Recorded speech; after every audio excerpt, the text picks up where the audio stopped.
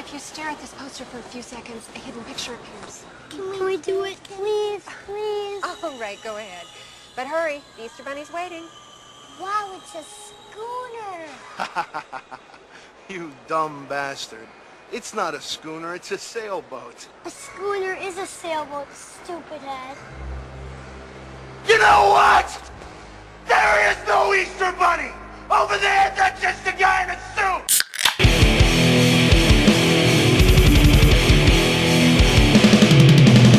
You're listening to the Buzzkill Podcast.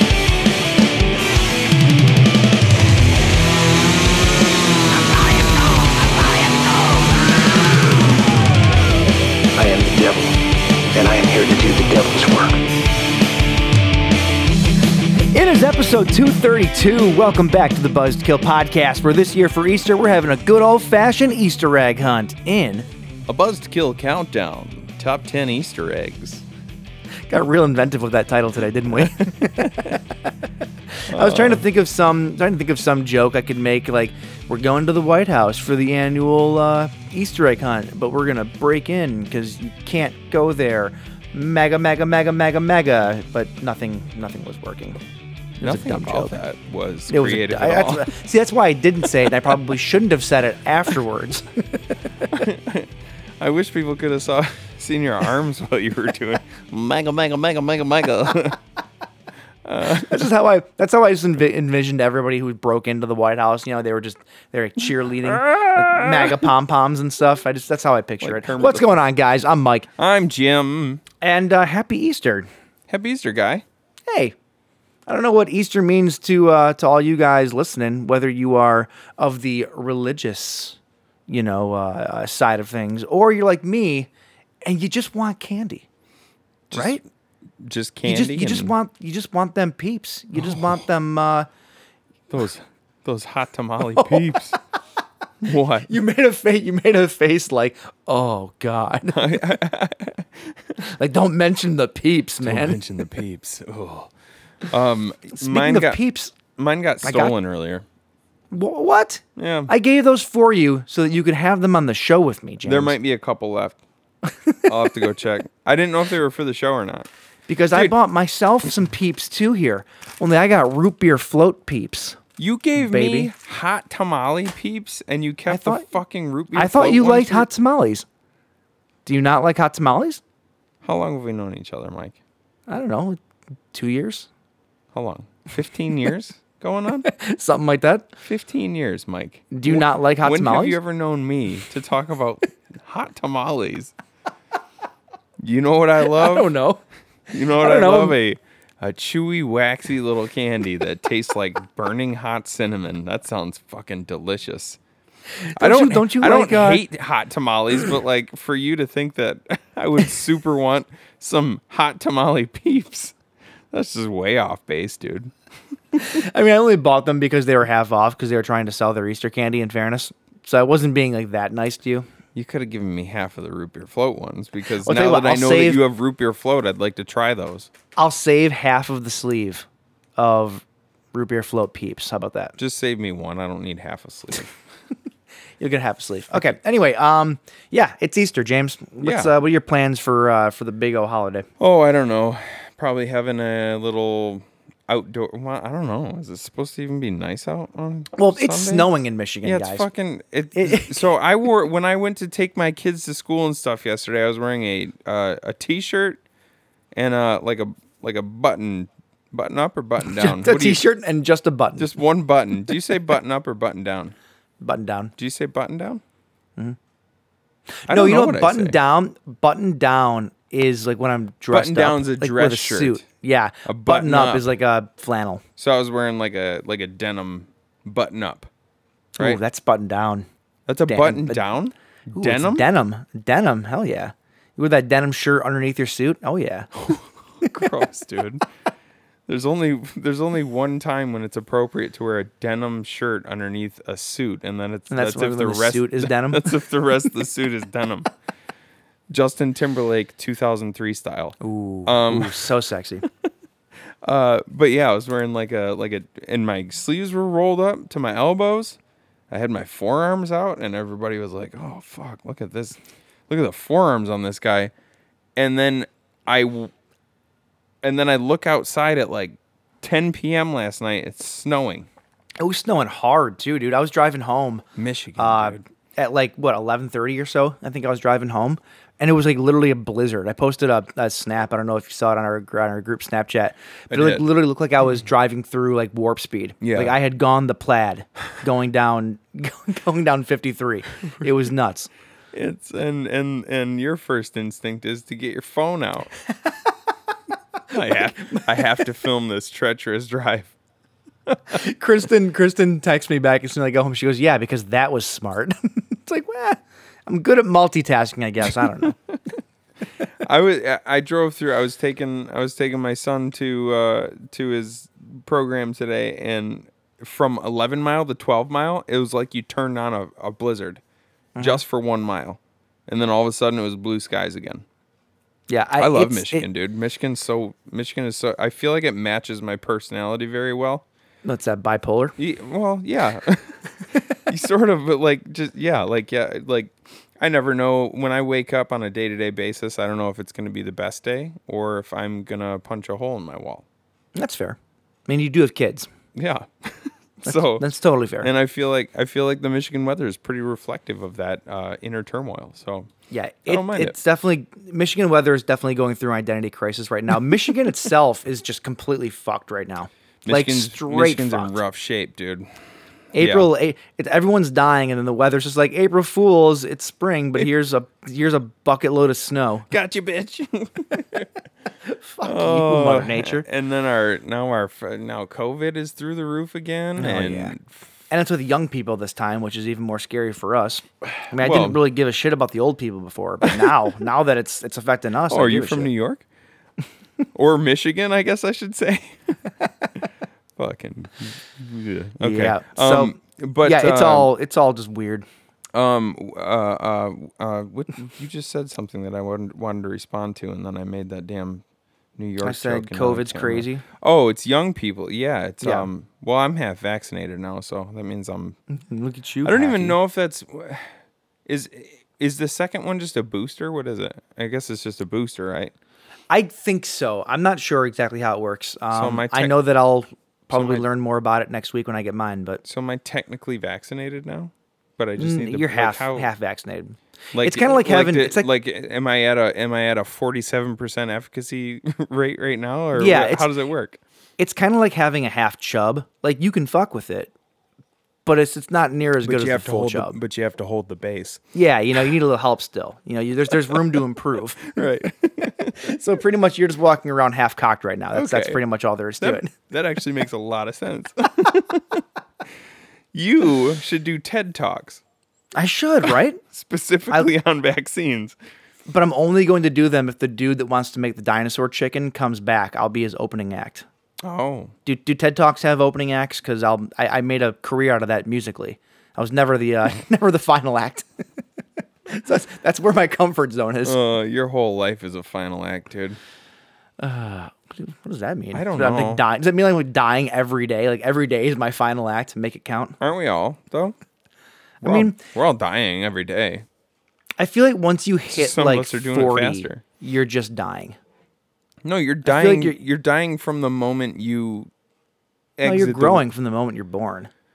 You're so growing. This is a very introspective conversation. I feel like it's existential. You're growing, but you're dying as well. From the moment you are born, you start dying. Cool. That's true. Cool. Right? It is cool. Yeah. It's metal. So if like my future wife one day gives birth, I'm just like, don't cut the cord, because if you cut the cord, that's when the dying starts. So eventually when like you hit like 60 and like your mother like tragically passes away, you just got to be carrying around a corpse with you for the rest of your life. Like, get a little buggy for her, a little sidecar. And then you suppose you'll never die?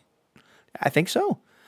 Wow. Because the answer has been right in front of us all along. Yeah, because then as your mother starts to die, it's like nature, right? Nature springs new life from decomposition. Right. So you're just going to be absorbing all of that back into you. Yeah, but then I just figured this shit out. But then you're stuck. But then you're stuck to the ground next to a pile of flowers. Yeah, well, guess what, James? Life isn't fair. I mean, you could be in worse situations. I wouldn't mind standing next to a pile of flowers for that. You could grow fungus on her, get a meal once a day. Okay. I see where you're going, and I like it. I'm hunting for Maureen's. Oh my god. That joke was kind of good, kind of not. I'm just gonna go with it though. Yeah, halfsies, like a half chub. Yeah. So Brought it back around. brought it back. What's new with you, James? We've talked about Easter enough. Fuck Easter. Easter's the shittiest of all the holidays. Let's be honest. Unless you're a kid. Easter's cool if you're a kid. If you're an adult, Unless you're a kid, or unless or you believe in Jesus. I suppose that's a good I was thing. gonna say, unless you're a kid or you are a person of faith, you know. Nah. I do hope though. I do hope that I can go through today because this is releasing this one will release on a Sunday. By the way, I know that we said last week that we were going to start doing Mondays. Ended up being Wednesdays for the last 2 weeks because this guy doesn't know how to run his life. This week though, I'm definitely going to release it on Sunday. You had this one up by Tuesday. Tuesday. Yes, still 2 days late, but regardless, though, this one will be released on Sunday, and then the following Just episode because will it's start Easter? Okay. And so the following episode will start the Monday night ritual. But All right, then. I'm hoping though that I I'm can glad go you an let me entire in on all these plans. Yeah, you're not important. Yeah, fuck. I'm hoping that I can go a full day without seeing a single post about zombie Jesus. Aren't you usually the guy who says it? I'm not because it's just like it got old after the first year. Like once I heard it for the first year, every single year, it's like Happy Zombie Jesus Day. It's just stupid. I don't know. I just think like at our age, I think it's like making jokes about like people's beliefs is just it's lazy. You know what I mean? You do realize that right before we started talking about this, I made a joke about it, right? Did you? If you believe in Jesus. Well, no, I mean more like this is just you and me talking, which is fine. We can make fun of people and their beliefs all day. I'm talking more so like on social media and stuff like that. Oh yeah. Like people like if you're 35 and you're still making fun of people for their religious beliefs and stuff like that, then maybe it's not even so much your own life a little bit. Yeah, it's not even so much that you're making fun of it. It's that you think making fun of it makes you look cool. Yeah, that's drawing attention to the fact that you don't believe in that. Right. Like I say it because it's just funny because like it's me and you. But like I would, you're right. I would never go online like or even in a public space or anything like that and start doing that. You know? Like when we were young, it was edgy to like speak out against organized religion and stuff. But now that we're old, it's like, yeah, why don't you just let everybody do what they want to do? It's kind of the equivalent of it's kind of the equivalent of people that wear T-shirts with like "fuck" on the front of it. Like the band T-shirts that would always be like "Mayday fucking parade," right? Like I can't stand those. It's like I see it in public. I'm just like, of all bands, I know. Like the most vanilla pop punk band that you could possibly think of. Mayday fucking parade. You get what I'm saying, though. Like fucking Wiggles, dude. You know what I mean, though. Like, it's just I see that shit. It's just so fucking annoying. It's like, come on, like curse all you want when you're talking to somebody, but like to have that like on your shirt for literally everyone to see, like. What are you trying to prove? Yeah. I don't know. It annoys the hell. That's just my yelling at clouds moment as an old man. I think is it's stuff funny. like that. It's funny. I don't really like. I curse like a sailor on this show. Sure, so do I. I don't curse on social media at all. And if I will if it calls for it. And if I do, I'll do like if I'm saying shit, I'll do an S and then 3 asterisks. Oh. It's like, and it's cute, and it's funny. It's not like because I think I don't know. Like I've always felt like it's when I see other people swear on social media, it doesn't bother me at all. Like it has no effect on me. It's just because I talk like that. But when I do it, I feel corny swearing on social media. That's fair. I mean, you do you. Yeah, I will do me. half chubbed, going in dry. Anyway, what about you? Anything new? Not a whole lot. Tell me about why you sound like a fucking weirdo right now. Yeah. So fun story. If I sound a little bit different, I feel like every couple of months I have some reason as to why I don't sound right. You actually sound, now that we've been talking for a little while and your voice is warmed up, you sound better. Yeah. Well, my throat actually hurts more now too, which is weird. The more that I'm using it, yeah. Just pour more so alcohol fun story. down it. Last Sunday, so a week ago from when you're listening to this, I had gone over to an aunt's house who was moving out of her place, and we were helping her move. She had a whole house worth of shit. We're helping her move some stuff out, and me and my cousin were bringing a washing machine up the stairs. And so the way that we had this whole thing positioned, I had the back of the washing machine was facing me. I was going backwards up the stairs, right? So I had the strap underneath the back legs, and then my cousin got on the other side of it on the front, and then tipped the washing machine so the back of it was kind of leaning against my arms, right? I was supporting the back of it. And as he was lifting the back or the front up, in a weird freak accident, the lid to the fucking washing machine flew open.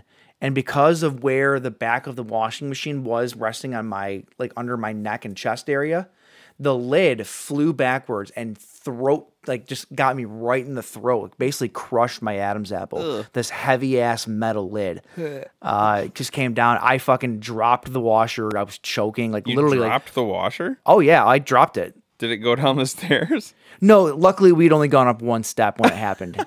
So it wasn't like we were like halfway up or anything like that. But yeah, I dropped it. I literally couldn't breathe for a second. Like it hit me and I was choking. I don't know if anybody's ever gotten like punched in the throat before. It's not fucking fun. Well, that can kill you. Oh yeah, yeah, 100%. Like if you get fucking like judo chopped or punched in the throat too hard, it crushes your windpipe. You can die. Oh yeah. So like now my like larynx, or not my trachea's down here. So like my larynx or whatever, my like voice box windpipe area is pretty bruised. I can, like, you can't see it from the outside, but on the inside, it's pretty bruised.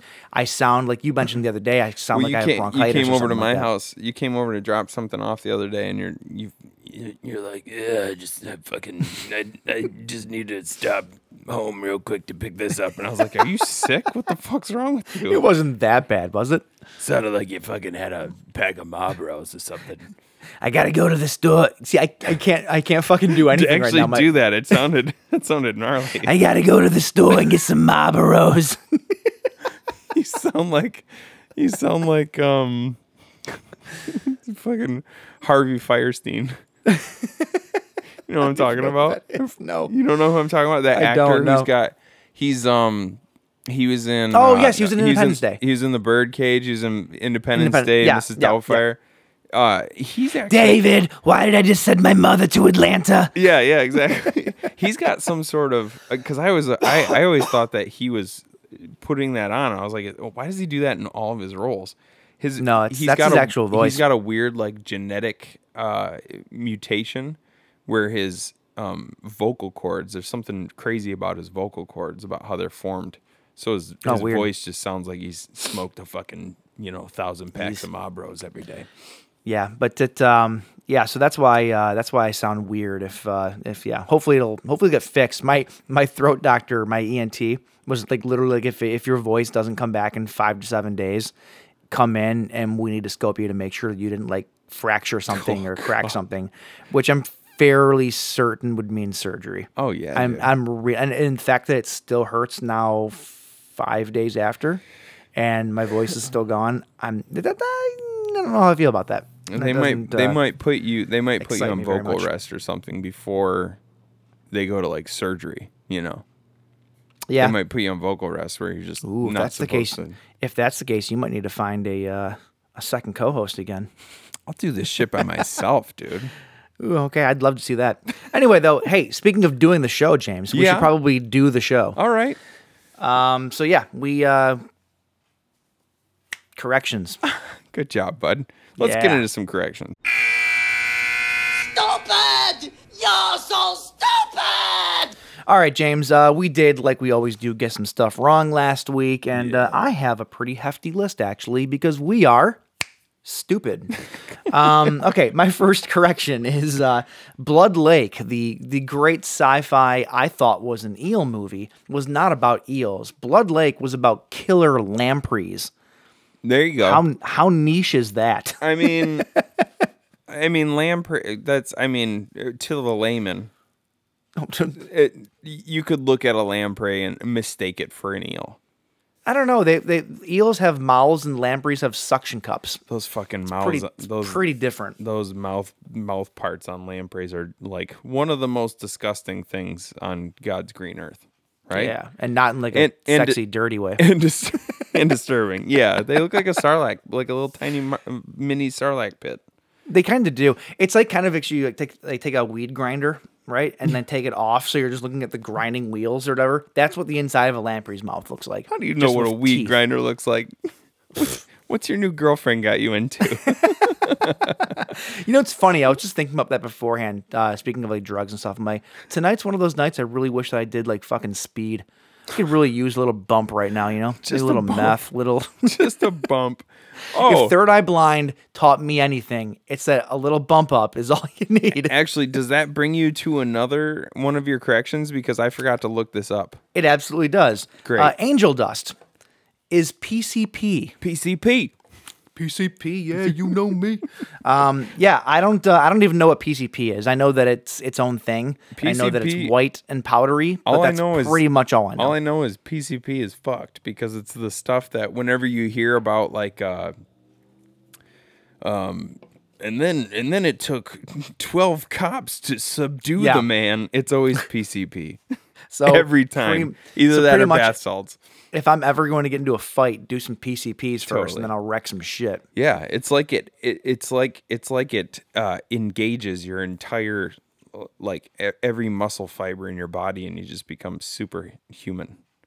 If I was a really bad person, I would like get a job at like a Viagra like a place where they make Viagra, and I would start putting PCP in the Viagra. So not only do you get like hard as a fucking board, but then hard. You're just like fucking crazy. Hulk smash. Suddenly the ratio of people taking Viagra and the ratio of people eating their spouses are suddenly overlapping quite a bit, and we don't know why. Well, I would hope that most people who are taking Viagra also take the time to eat their spouse, but you know. Hey, fuck it. I'll be here all night, folks. All right. What else you got there, bud? Here's an update. Actually, I'll say this one to the end. DDH. I looked up what DDH meant because we didn't know what the DDH DIPA stood for. As did I. Yeah. So do you want to take this one then? Yeah, unless you have a fancier thing. DDH essentially just means that a beer has been dry hopped. Double dry hopped. Double. That's what double dry hopped. Double DDH. dry hopped. Yes. But apparently there are two different versions of that. Like it's kind of confusing because different people have different methods for it.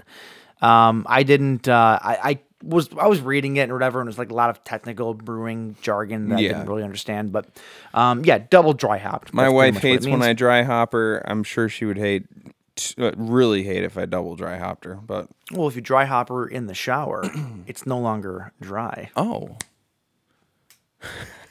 that's science for you. That's science. Coming in. Okay, the show that I said that John Carroll Lynch was on Seinfeld last week. He was not on Seinfeld. What was he on? He was on. It was a very similar show, but it wasn't Seinfeld. Bro, Star Trek Voyager. Oh my God. Okay, I was gonna say stop, because what show is similar to Seinfeld? Curb Your Enthusiasm. Oh, wow, touche.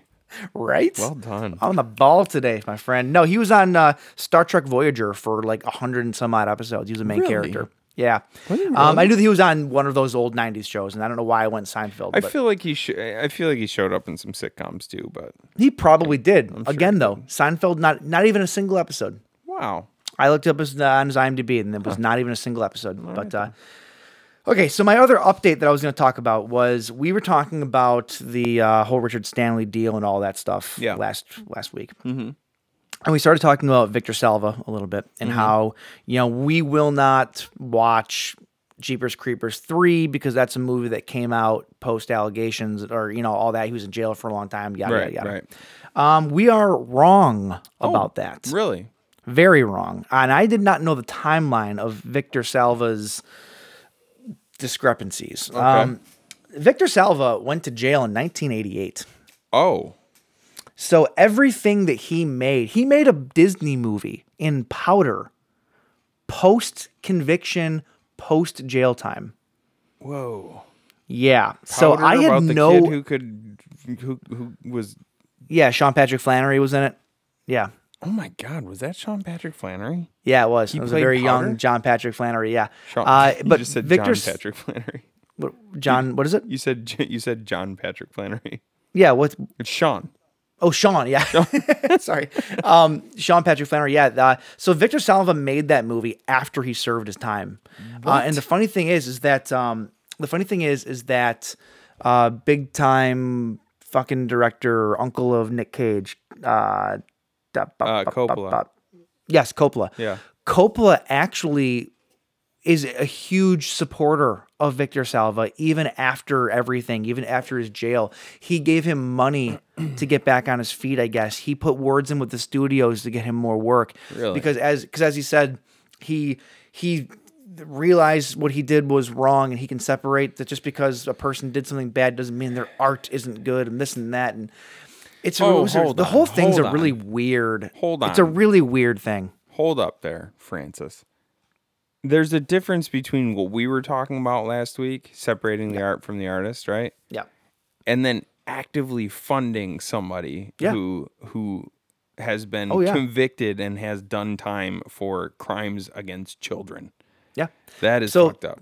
Yeah, and so the thing is that the first Jeepers Creepers movie and the second one were both made well after, like long time after.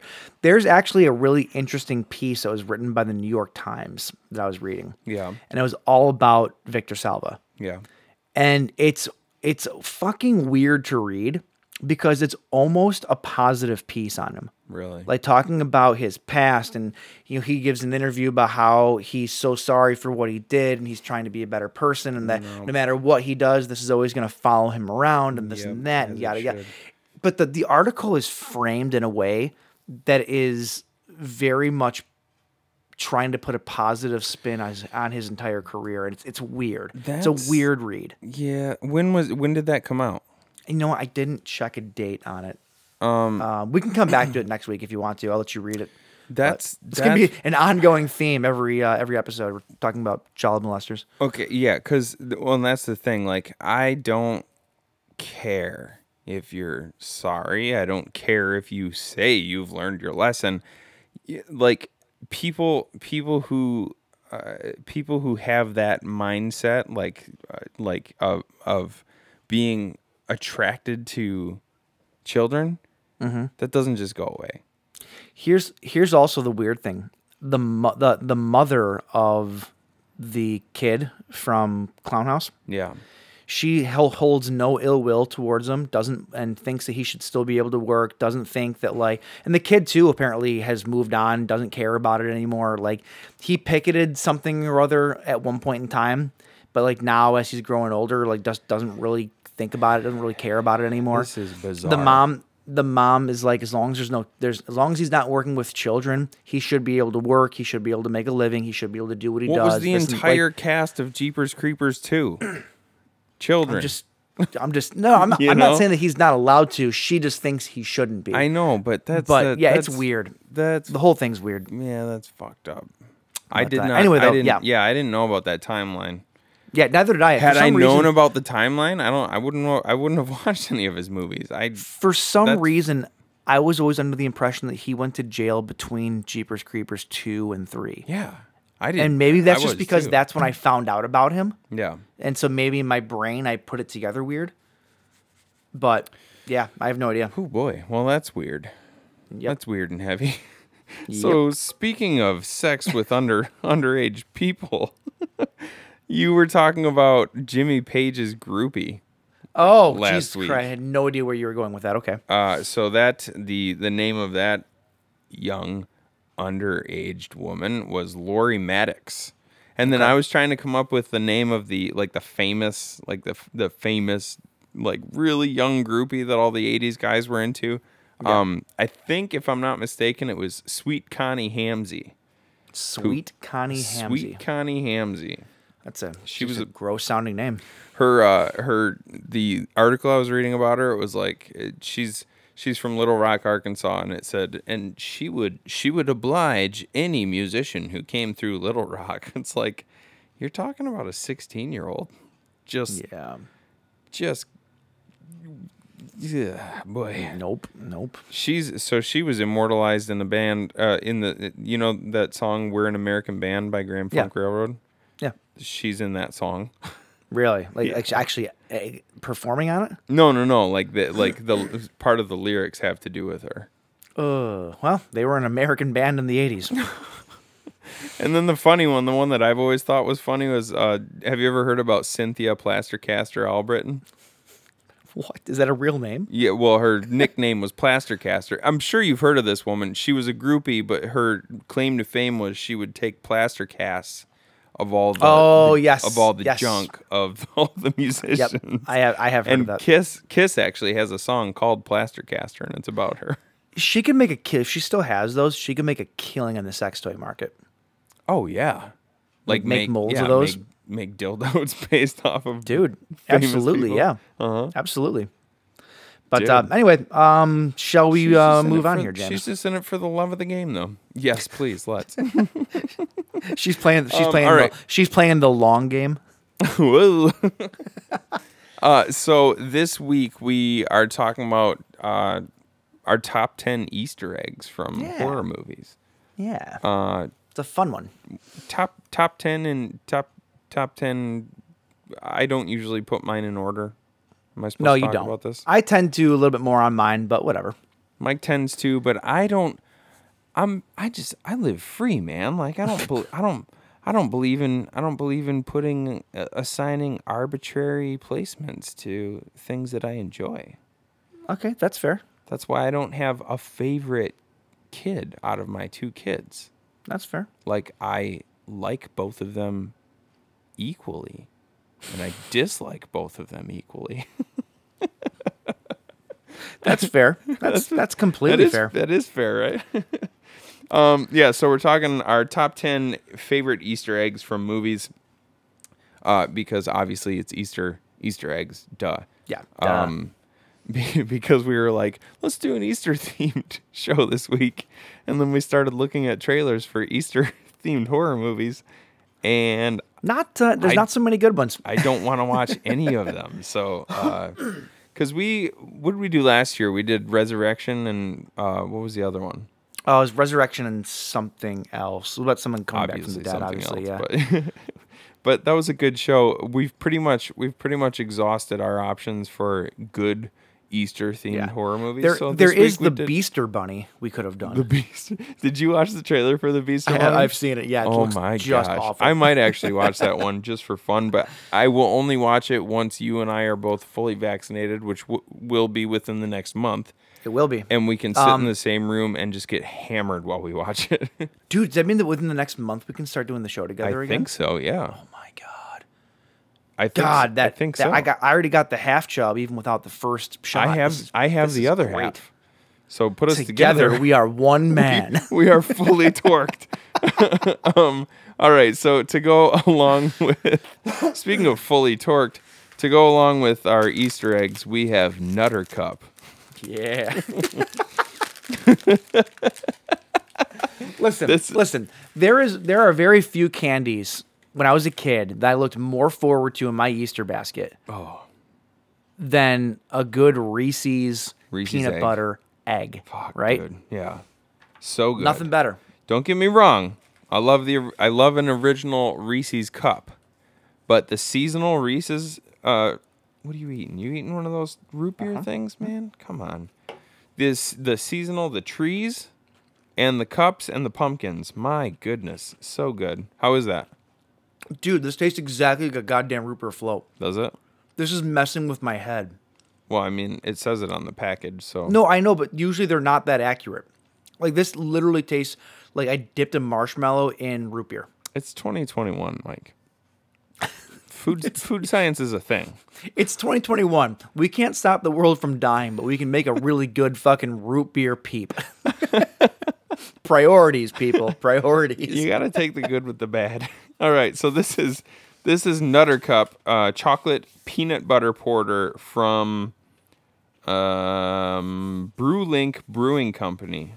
Have we had Brewlink before? I feel like we have. I don't know that we have. This says peanuts died to make this beer awesome. Nutter Cup chocolate peanut butter porter. If you're reading this, then you probably are not a peanut. That's because we drown them all to make this well-balanced, full-bodied, and sweet chocolate peanut butter porter. Need we say more? If you are a peanut reading this, we suggest you run. That's fan. We've had some really baller can descriptions lately. Yeah. Visit us in Plainfield, Indiana. I would like to. Brewlink. That's not that far. I would actually like to. Only a couple hours. If somebody tells me to visit them, I'm going to visit them at some point. James, come visit me. You vaccinated yet, dude? No. When did you say you get your first shot? I get my first shot on Tuesday. Bro, I'm telling you, like once that microchip hits the muscle and it starts rewriting the genetic code, you feel like a new man. As soon as they inject you, do you suddenly hear coming from the inside of your body that familiar sound of Windows starting up? Yeah.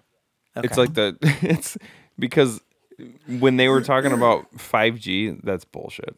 This is dial-up. It's dial-up, but it's understandable because the chip is so tiny. And if you get the Pfizer or the Moderna.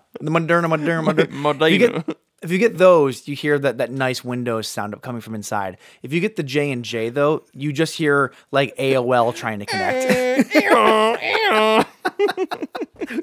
Is that a donkey trying to connect to the That's what the dial-up sounded like.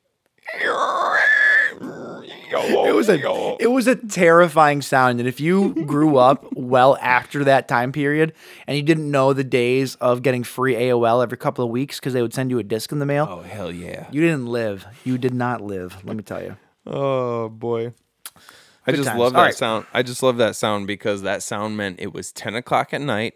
My mom wasn't gonna be on the phone anymore, and I was about to download some shit on Napster, dog. Yeah, fucking Jenna loves Brianna. Yeah. Duh. Oh, all right. Cheers. Dude, Let's try this legitimately smells like a bag of peanuts. Oh, wow. A bag of, he said peanuts, you perverts. I would be equally as excited if it smelled like a bag of nuts, too, in fairness. But No, I was thinking a bag of peanuts. Smells like a bag of peanuts. cheers, sir. Cheers. This legitimately smells like a bag of peanuts. Oh, it's delicious. Ooh. Oh See, my God. This is You can this taste is so much better than those milk stouts. Absolutely it does. Those peanut butter milk stouts. I think those taste like shit personally. This is incredible. You can taste the chocolate. You can taste the peanut butter. Yeah. You can taste everything that you need to taste for this It's- to be a fucking nutrageous experience. It's definitely peanut heavy. Like the peanut is way stronger than the chocolate, but the chocolate kind of rounds out like the back end a little bit, and it's fucking delicious. There's also like a tiny little hint of banana. You taste that? Like real banana, not fake banana. I Not- see not what you're banana getting runts. at. I see what you're getting at. I don't think that it's banana though, but I think see it's- why you would say that. I think it's the chocolate actually, but it's like a bitter kind of chocolate. It's- there's something yeah. about it that's like acidic that Yeah. has the quality of banana. I'm not a fucking I don't have a super refined palate, but I kind of do at the same time. And it tastes like there's something banana-y about it. And that's a word. Yeah, it's delicious is what it is. Okay, James, we got to very move good. on here because once again, we are taking way too much time here. Oh wow, look at how far in we are. Yeah, no shit. All right. Yeah. Okay. Well, that's what we're drinking. That's what we're talking about. Let's get into the bleed feed.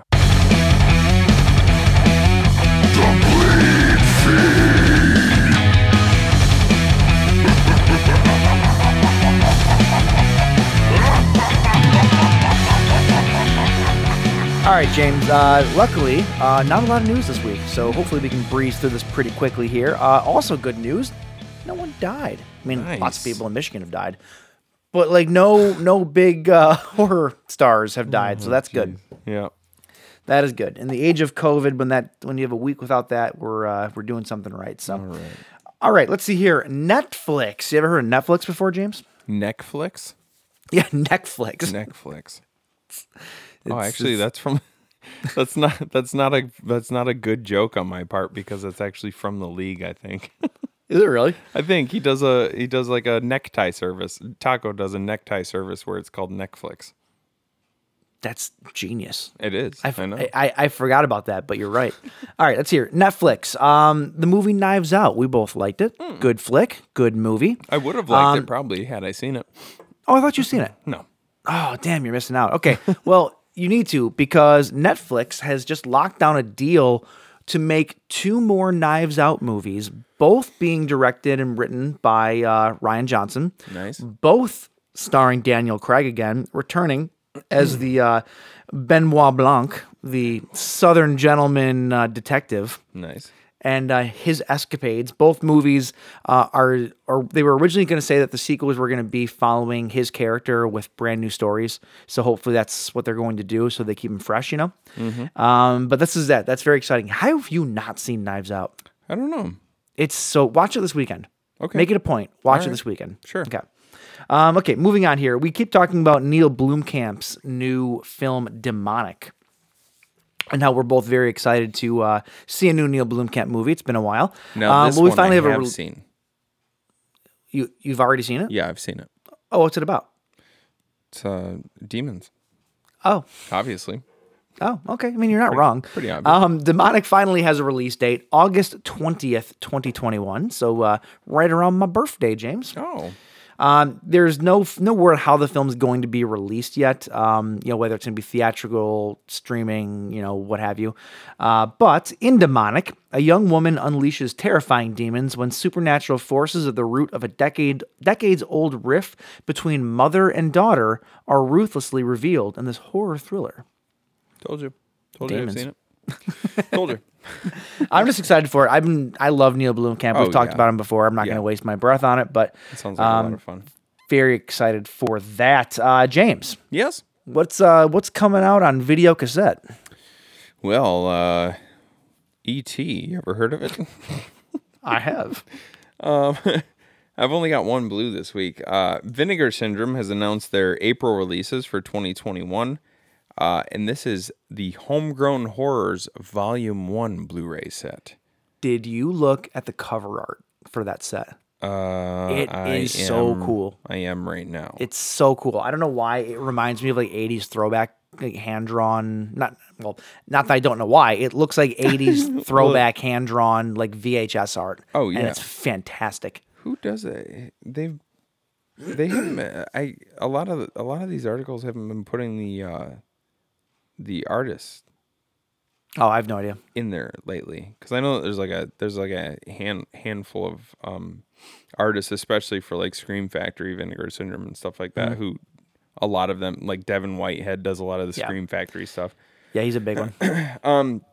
Vinegar Syndrome explains about Homegrown Horrors Volume 1. Throughout the 1980s and 90s, independent and first-time filmmakers across the United States saw new opportunities to create work in the horror genre, often integrating the flavor and color of their inner America locales into their work. They created films that, while inspired by mainstream trends, are about as far from Hollywood as one can get. Collected here are 3 diverse films, all produced in the late 1980s, providing a fascinating and entertaining glimpse into the forgotten world of homegrown horror. This set will include 3 different movies: Beyond Dream's Door from 1988, Winter Beast from 1992, and Fatal Exam from 1988. Very cool. And that one, did I say when that one was available? I know it's up for pre-order right now. Yeah, you can pre-order it right now on Vinegar Syndrome's website, and that'll be coming out in April. Very cool. And that's all I got for blues this week. Well, all right then. I only have one more piece of news. Like I said, pretty quick today. Music and film, James, they kind of go hand in hand, right? I would Yeah, like say so. Kiss meets the Phantom in the Park. You ever seen that? It's so good. What? It's terrible, but it's so good. Kiss meets the Phantom in the Park? Yeah, it's the Kiss stars in their own like 70s horror movie. No. It's called Kiss Meets the Phantom in the Park. I've never heard of that. Okay, fine. Rock and Roll High School with Okay. the Ramones. Okay, yeah, I've heard of that. Purple Rain starring Queen. Starring who? Queen, right? Oh, well, it doesn't make... I was going to make the joke that I've never heard of that artist, but then I realized that you didn't even say the right artist. It's royalty of some kind. Maybe it's a prince. I don't know. Anyway, though, music and film go hand in hand. A lot of times you're going to see musicians make the jump to the film world and whatnot. And apparently, B.J. McDowell, the director of Hatchet 3, has been busy during the pandemic. He shot a movie sort of in secret, starring a very popular band. And from the sound of it, it's the entire band, which is very exciting. Any guesses on who this band could possibly be? I mean, it could be literally anyone. Can you give me a hint? You like them. The Beatles in their entirety. Yes. I nailed it. Right? So there's no title for this movie, right? There's really nothing known about it. A little bit of a plot. But this is a movie that is starring the Foo Fighters. Oh, the Foo Fighters. The Foos are getting their own movie. Really? Like I said, there's no title for it. Not much is known about the film, but the plot appears to focus around the band being haunted during a recording session and each member becoming possessed. That sounds awesome. I'm in. Yeah. I'm in. Like, I can see like Dave Grohl better play the devil from like Tenacious D Oh, again. hell yeah. Because I need to see more than that. But yeah, that just sounds fun. And Yeah. they're the kind of guys I feel like that could be probably awful actors, but still make it really fun. So I'm That's totally the fun. into Like it. you look back at, like I used to love. Well, granted, I know that the band was sort of created for the TV show, but I used to watch the Monkees. I love that show. I've seen I've seen the Beatles movies. The Cradle of Fear. Oh, yeah, you so know, good. I love these. I love these band movies. They're kind of kitschy, but they're fun. You know. Oh, they're super catchy. And they're not meant to be good. I don't think any of them are really what you would consider good, right? They're just fun. Except American Satan had real musicians, and that was actually a pretty damn good movie. But that wasn't as kitschy though. That Well, was that's what just I'm that saying. Like, you can make a good hired movie real with- musicians to play musicians. That's different than being like this movie is about this band, right? But they did a good job. Sure. But yeah, no, you're right though. Like this movie's actually about Foo Fighters. Yeah, the difference is I feel like movies like this, like the Kiss movie or this movie or what have you, right? These are like the Scooby-Doo episodes of horror movies. Like it's like Scooby-Doo meets the Foo Fighters, right? And then they're in their own Scooby-Doo big actually movie. did have an episode where Kiss showed up, right? Yeah, they did. I'm pretty sure they did it. They had to have. I feel like in my head I remember that, but think maybe so, I'm just too. making it up. But it's fucking Kiss. They were in everything. I think that they did. I'm pretty Yeah. sure. Anyway, that though, sounds yeah, fun, this just man. sounds super fun, and I'm very much looking forward to it. So hopefully we'll get some more news on that soon. Cool. But anyway, that's your news, James. Well, all right. We're gonna take a little break here. Pound some Easter candy and We're gonna pound some peeps. and a couple more Nutter Cups or whatever the fuck they. All of this sounds way more sexual than we meant it, but oddly right on the nose. Gonna pound some candy and some Nutter Cups, and when we get back, we're gonna talk about our favorite horror Easter eggs. Yeah, you said that. You said that very softly, When James. we get back, we're gonna talk about our favorite horror. That's weird. Stop. I don't like it. Stop. We'll be back. Bye. Throughout this, they'll see faces ripped apart with hooks, a man slashing himself into a bloody pulp, and graphic, macabre, torturous images that defy description.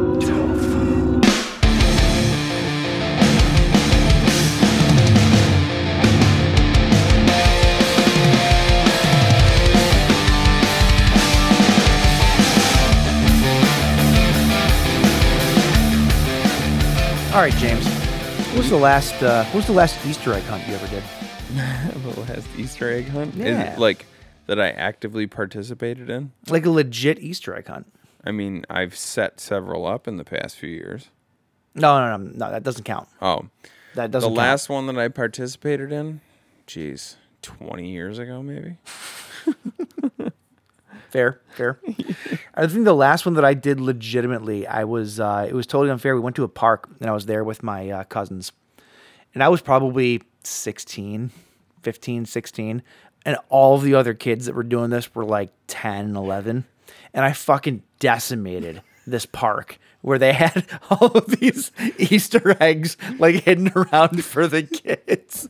You're just standing there with your spoils looking at all these children. You're like, look at you. You're fucking pathetic. It's pretty much how it was. Yeah. Oh. That was like the last legit one. Now, what is fun though? What is fun that I've seen people do, adults, you get the big eggs and you hide mini shots in them. Oh. And you hide them around and you have you set them up like for your friends or whatever, and you have a whole bunch of people doing that. Except for you now, that could be fun. You set them up around town. Oh. And then you have to drive. You have to It's like drive, and every time you find an egg, you do a shot, and then you get in your car and you drive to the next egg. Last one to not get arrested wins. Happy Easter. Oh, and then it's just like, and then you wait 3 days in jail, and on the third day, you get out of jail. It's perfect. It's like Easter. And now you guys all have matching rap sheets. I'm going to hell, by the way. No, but the Easter egg hunt today is a real thing because we're hunting for Easter eggs in movies, James. Yeah. That's what we're doing for this Easter. It's as creative as we get these days. It's as creative as we get, except for it turns out we're not that creative because honestly, I feel like the ones I came up with are probably ones that a lot of other people know about. But you know what, though? You said that to me earlier, and some of mine are as well. But here's the thing. They're there for a reason because they're good. Yeah. Right? There's so many times where we'll be watching movies and we'll be like, oh, dude, did you see that? That's like this, or that's a callback to this, or that must be an ode to this director, or that must, like, for me, an Easter egg, when I think of like what an Easter egg is, right? I don't think of an Easter egg as something that pertains to the story of the movie. Okay. Necessarily, right? Yeah. Like a lot of people are Easter eggs, like, oh, in the beginning of the movie there was, like, in Saw, for example, a lot of people think that when John Kramer is sitting in his hospital bed, right, and he's drawing on the sketch pad. And Let me stop you right there. Is that one of yours? You just ruined half my list. You just ruined half my list. No, it's totally fine. My point is this.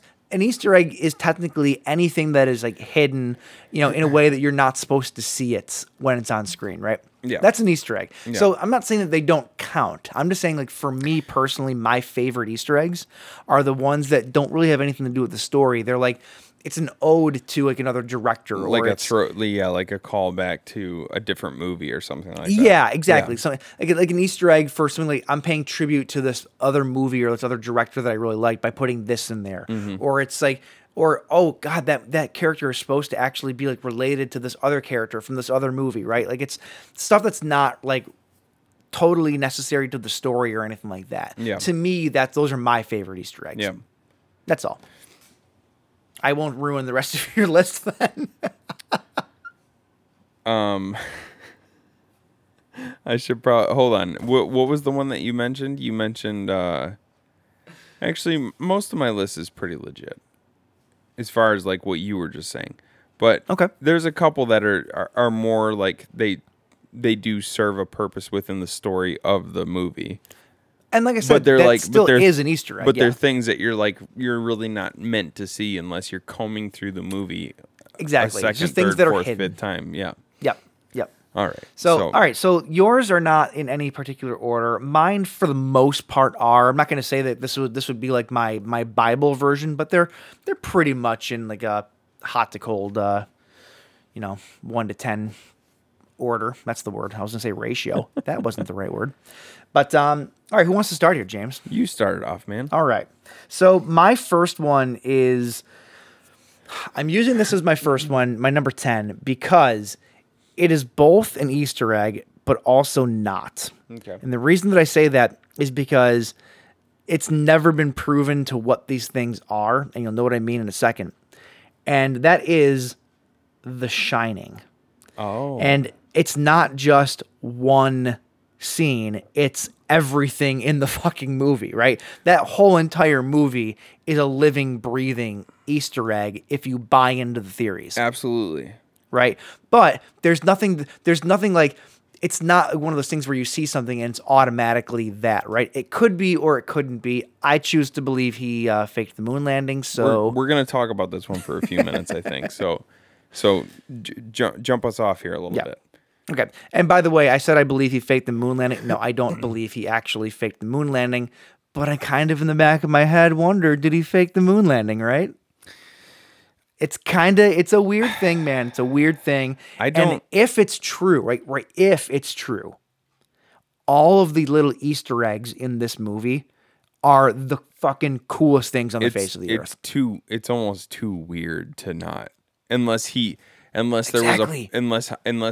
Kubrick knew that there was like this conspiracy theory that the moon landing was faked. And he just decided to cash in on it and be like, hey, like, and just like, and start this legacy of like, oh my God, what if Kubrick was the one who faked that, you know? Or he saw, when did The Shining come out? 1978. I don't know. Okay, and Kubrick had been working obviously for a while before then, right? He was working. Yeah, he was making movies during the moon landing stuff. Unless he saw the moon landing. The Shining came out in 1980. Unless he saw the moon landing, though, and goes, man, this is really cool. It almost looks like a Hollywood movie. What if I made a movie and built in this weird narrative and gave all these fake clues that the moon landing was fake, right? Because he strikes me as the kind of guy to do that. It's just so weird that he would pick this though. Like, why The Shining? Why an adaptation of a Stephen King novel? And like he clearly had no interest in keeping his adaptation faithful to the book. He took Stephen King's novel and diverged from the actual story so far that it's like it almost seems like it was intentional for him to. I don't know. I feel like the way that he wrote this movie, it's almost like using layers of like tracing paper, right? You have like an original image, which would be like the movie, right? Yeah. That's your first layer. Then you put a piece of tracing paper on top of it and you add in this whole other sub-story built in on top of that original image. And then you put another piece of paper on top and you do another story that fills in the gaps that are still left. And then you do and so what you have is this really dense, like, multi-layered thing where every single story makes sense, but they also work together, right? Yeah.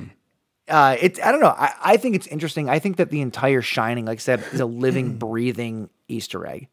Yeah. Whether they're real or not is almost irrelevant at this point. Yeah.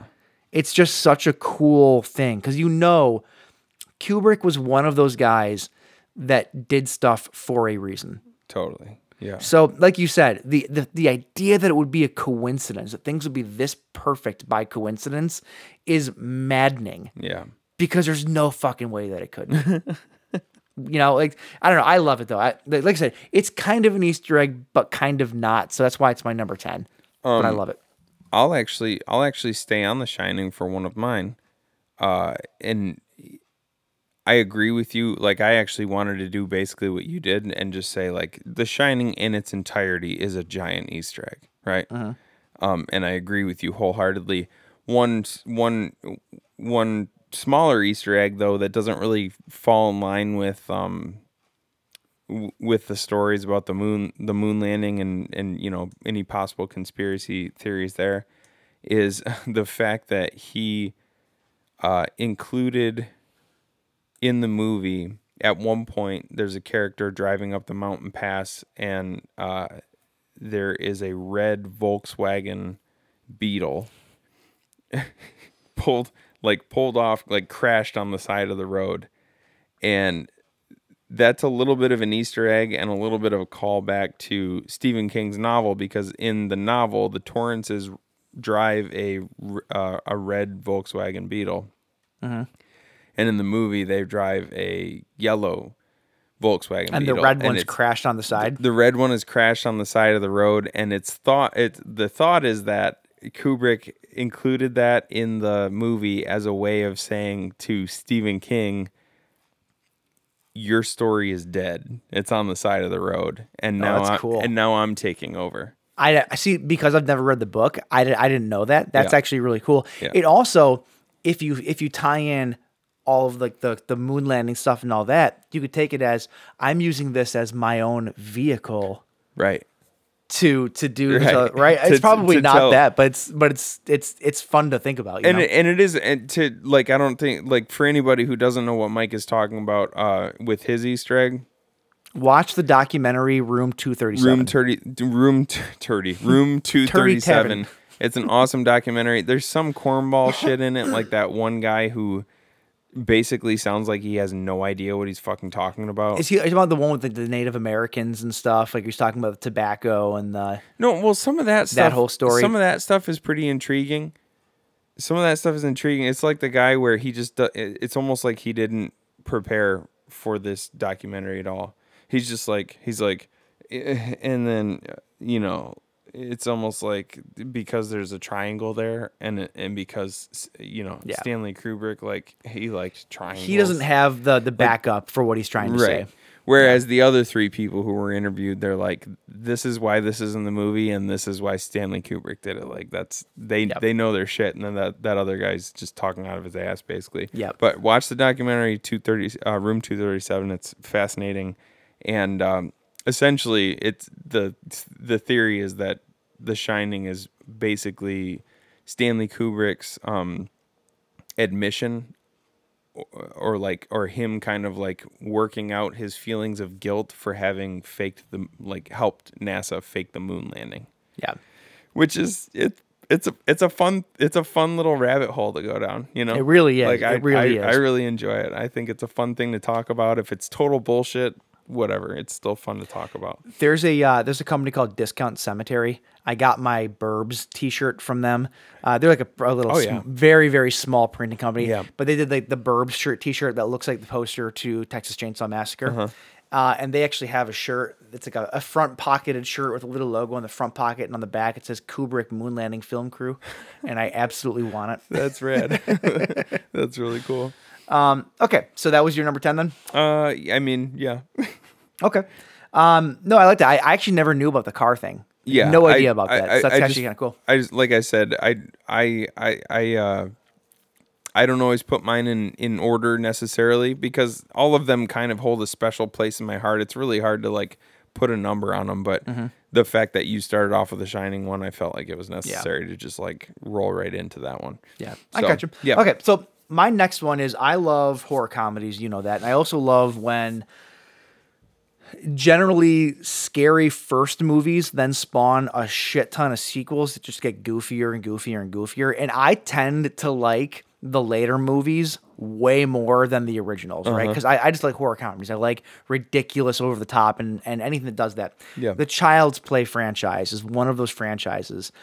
And I remember watching Bride of Chucky, maybe 2 years ago we did it for the show. I hadn't seen it in a while. Yeah, we did we did it for the show.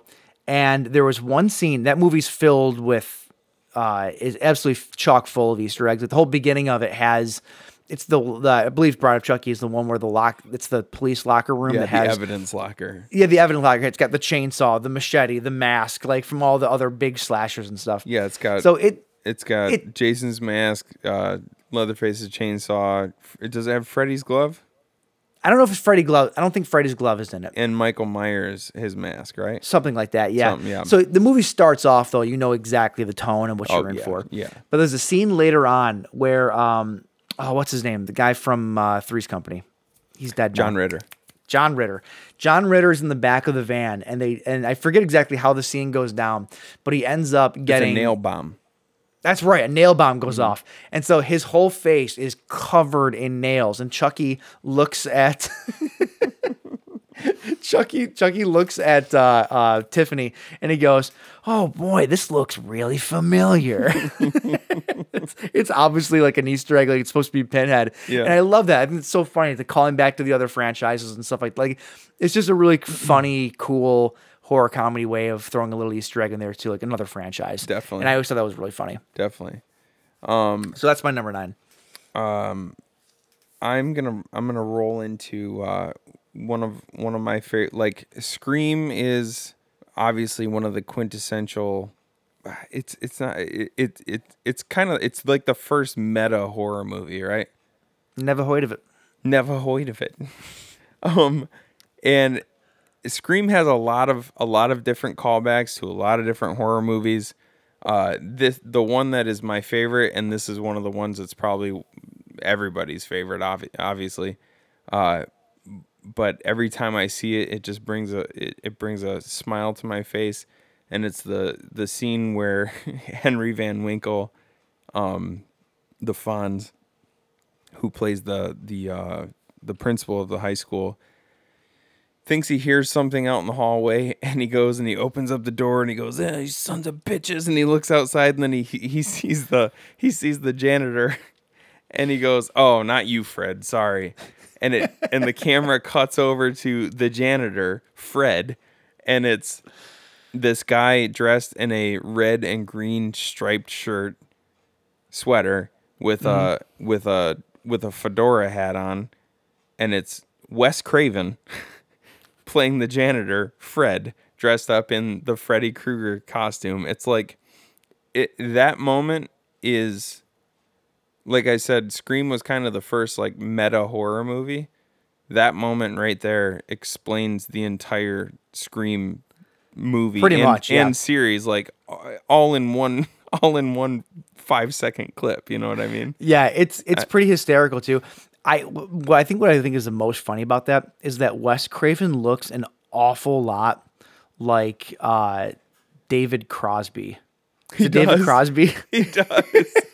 He looks like like David so Crosby, and he also looks like Gunnar Hansen in the movie Mosquito. Yes, I've not seen Mosquito, but I know Gunnar Hansen. Is it Mosquito or is it Skeeter? Which I'm one? not sure. I've not seen it. Gunnar Hansen was in one of the giant Mosquito movies. It was either Mosquito or Skeeter, and he looks exactly like Wes Craven looks at. Like he's got the long like white mullet with the shitty like white trash, so bad white trash facial hair. It's so good. But yeah, that's one of my favorites. I love that one. Wasn't even like Scream. trying to be hidden either. It was so on the nose. It was so on the nose. It was incredible. Yeah. And that's why I love Scream. Scream. We've talked. We did the Scream franchise. We've talked about it. It's actually, did we do the Scream franchise? I don't think that we've done the entire Scream franchise. We did Scream, and then we did Scream 4. 4 because of the Murder Mitten episode. Yeah, I don't think we've done the 2 and 3. entire thing. Sounds like a retrospective to me. That does. I'm feeling it. Okay. Yeah, that's mine. I love that. I love that scene. It's so funny. Yeah, no, it's fantastic.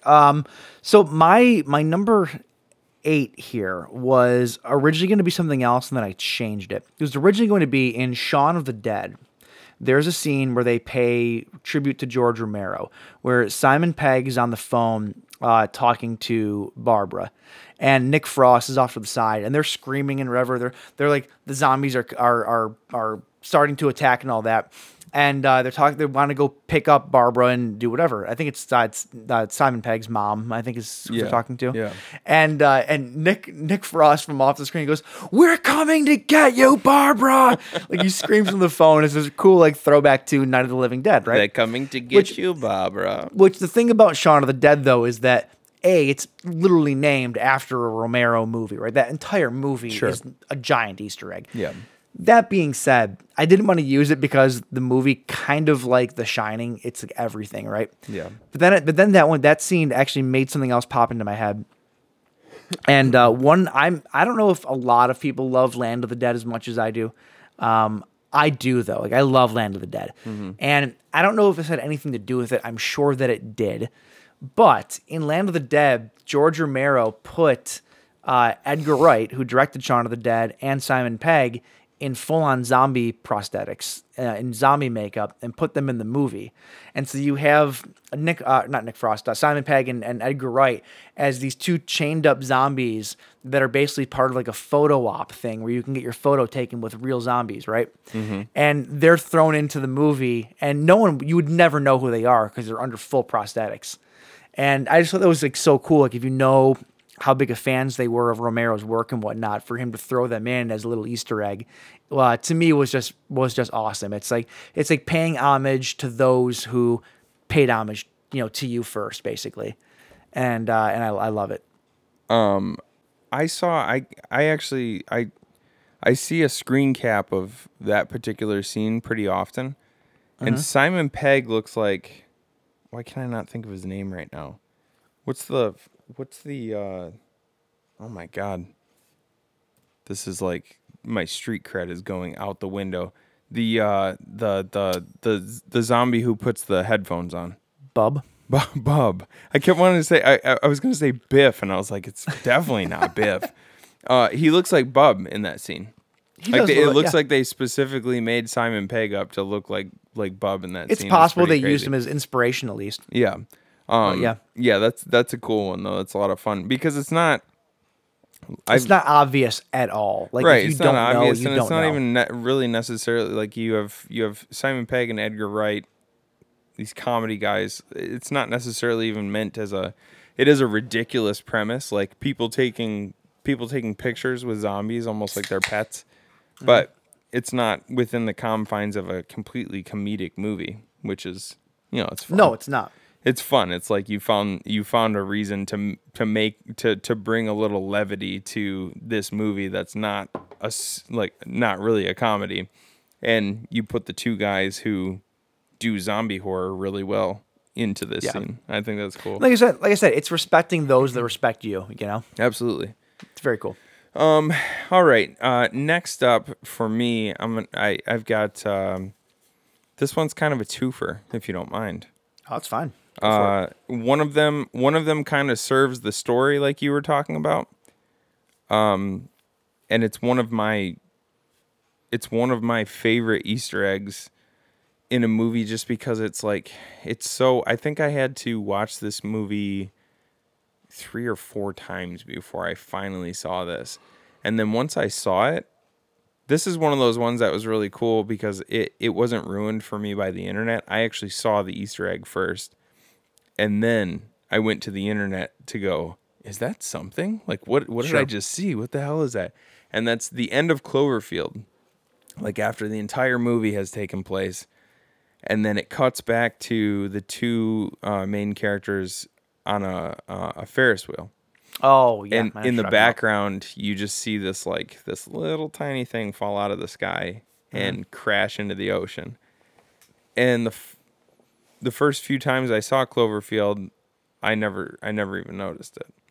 And then one time I finally it caught me out of the corner of my eye. I was like, what the hell was that? I rewound it. I looked again and I was like, what is that? Is that actually meant to be something? And then I went to the internet. Of course, people are like, oh my God, it's a satellite. It's the satellite that woke up the monster. Or then some people were like, it's the monster falling out of space. I think that it's been established that it was a satellite, right? Yeah. So it was a satellite that came down, crashed into the ocean. It fell down into the bottom of the ocean, and essentially woke up Clover, right? I believe that's what they were going for. Yeah. That's the story. That's one of my. We'll find out in the sequel coming up. That's one of my favorite Easter eggs, because it's so subtle. And it serves the story so much, but it's just such a throwaway kind of thing. That whole scene playing out, I watched it every time. And I was like, okay, it's kind of cool to see these people back when they were happy. They're on this Ferris wheel and stuff. And you don't even realize that there's something going on in the background that completely drives the story. You know what I mean? Sure. I said this one is a twofer. I said one serves the story. The other one is an homage. The other one is the nod to John Carpenter, which is the scene where the Statue of Liberty's head is thrown through the street. Uh-huh. And this one, admittedly, I didn't know about this one until a couple years ago when I read an article about it. When the Statue of Liberty's head is thrown through the street and it comes to rest sitting at an angle, and then you see people running away from it. That was directly inspired by the the cover art for Escape from New York. Sure. It's iconic. Because that scene never actually happens in the movie Escape from New York. But J.J. Abrams, right? It was J.J. Abrams. Yeah, Yep. J.J. Abrams saw the cover art for Escape from New York, and he's like, that's such a cool looking scene, but it never happens in Escape from New York. So what if that actually happened in a movie? And that's where he drew that's kinda direct fun. inspiration for that scene. Yeah, So that's I think actually that's really pretty cool. cool. Yeah, absolutely. All right, Okay, what else you got? All right, let's see here. This one is this one is admittedly one that I didn't know about until very recently. Yeah. But it's actually one of the cooler ones on my list. So in Us, the movie Us, Jordan Peele's Us, I'll say it again. Never heard of it. There's in the beginning of the movie, they show the family out at a fair on the boardwalk in New York. Uh-huh. I believe it's New York, actually.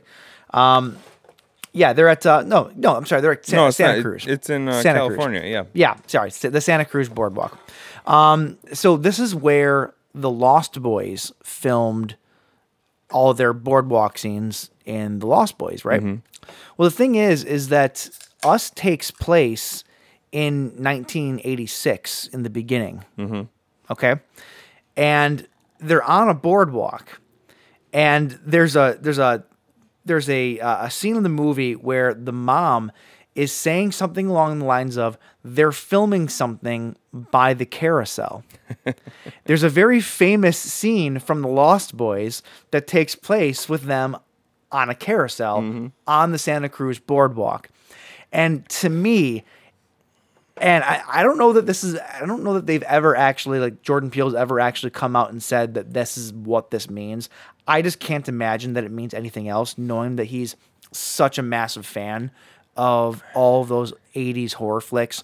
Vampire, like he's talked about his love for horror movies on podcasts I've listened to. Jordan Peele is also somebody who I don't think he wouldn't write a line into a movie as just a throwaway line. No, and that would be Like a very odd throwaway line too. Exactly. Because it doesn't mean anything, Right, right? like That's weird. What? Just because you're in California, it means they're filming a movie somewhere? Like, no, that's he it's would such a not write that into the movie unless unless it specifically meant something. Exactly. So when you're watching Us, there's this Easter egg that they're literally on the boardwalk while Joel Schumacher is fucking making The Lost Boys. Like in the Like that to me, reality, it's so incredibly cool. It's Like so like weird within and meta. Like within the reality of Jordan Peele's Us, Val Kilmer, Kiefer Sutherland is sitting on a carousel on the about boardwalk, 20 over- yards from where they're Right. at.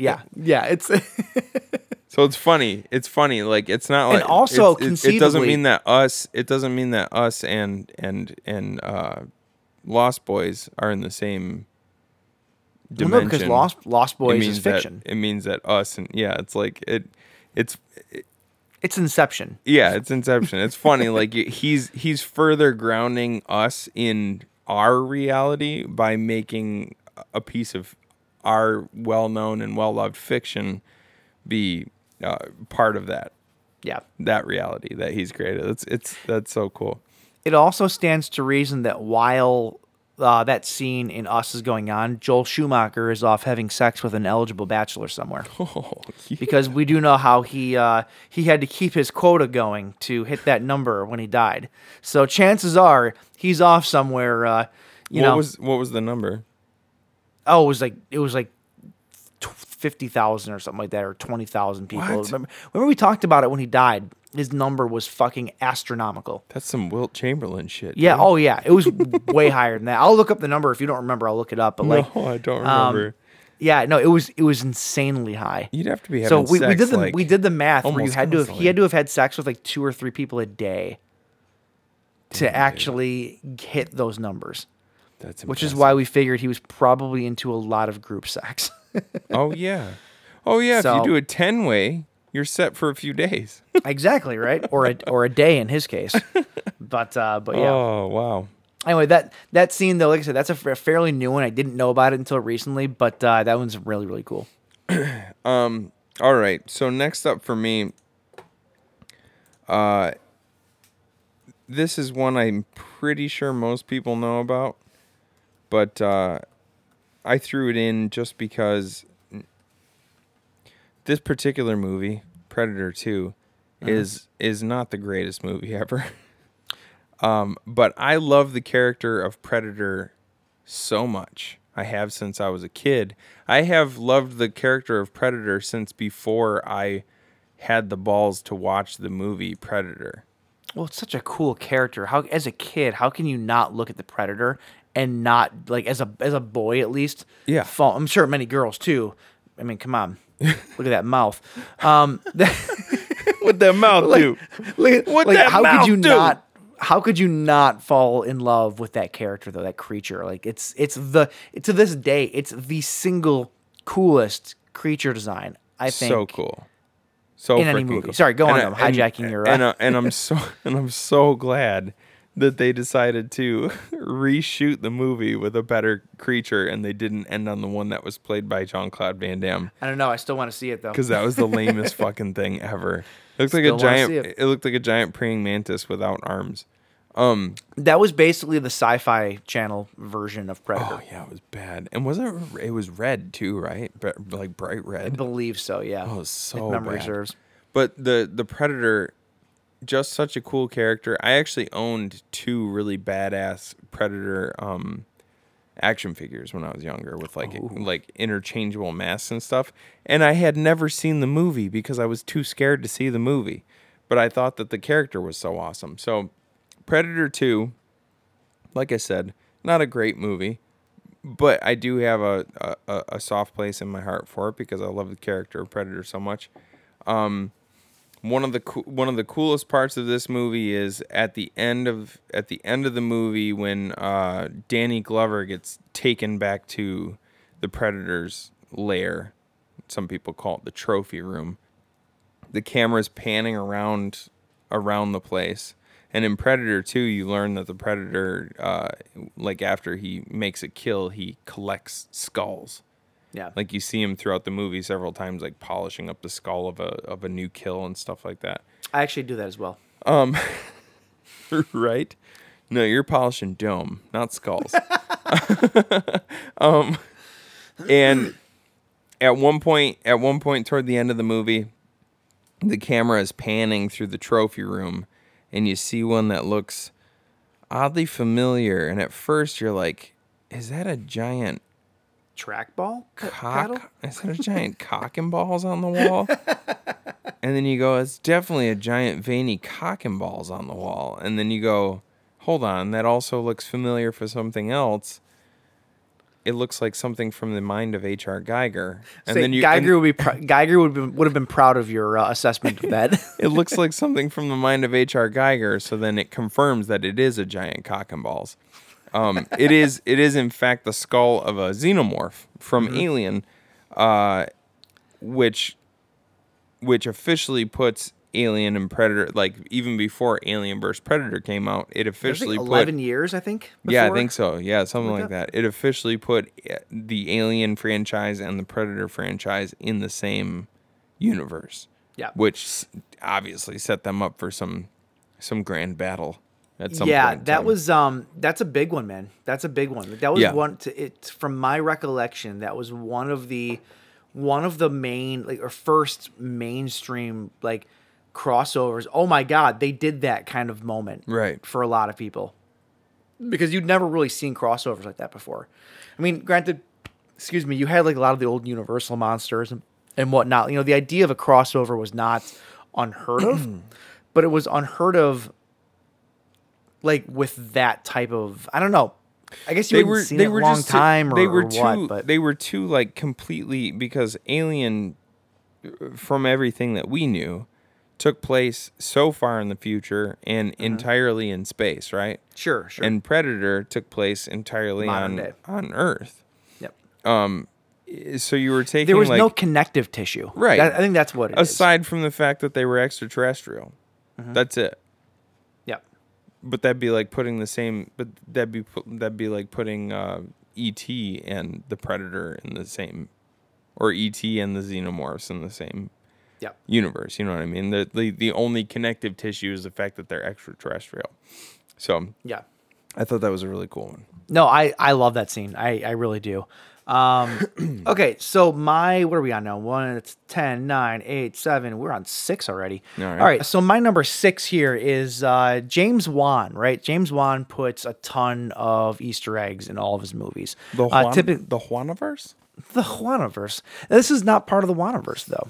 That would just be like the Insidious. No, not Insidious. Conjuring, The Nun, Annabelle, right? That's the Juaniverse, I believe. Is Insidious not part of that? I don't know. Insidious is separate. Oh. Yep. Anyway, though, point is, though, James Wan, all the movies that he directs, he likes to put a little Easter egg in all of his movies that is reminiscent of the original Saw movies, right? In every single one of them. However, for some reason, the movie Death Sentence is hands down easily one of my favorite revenge movies of all time. It's just so Kevin, it's with so Kevin good. Bacon? Yes, We it's did that so for- good. Yeah, it was a while ago, but we did it. Yeah, a long time ago. It's just so good. It's so brutal and everything else. And I remember when I was watching Death Sentence for the first time, I remember seeing in the very background of a shot, it was like somebody in like this big warehouse alley looking thing, right?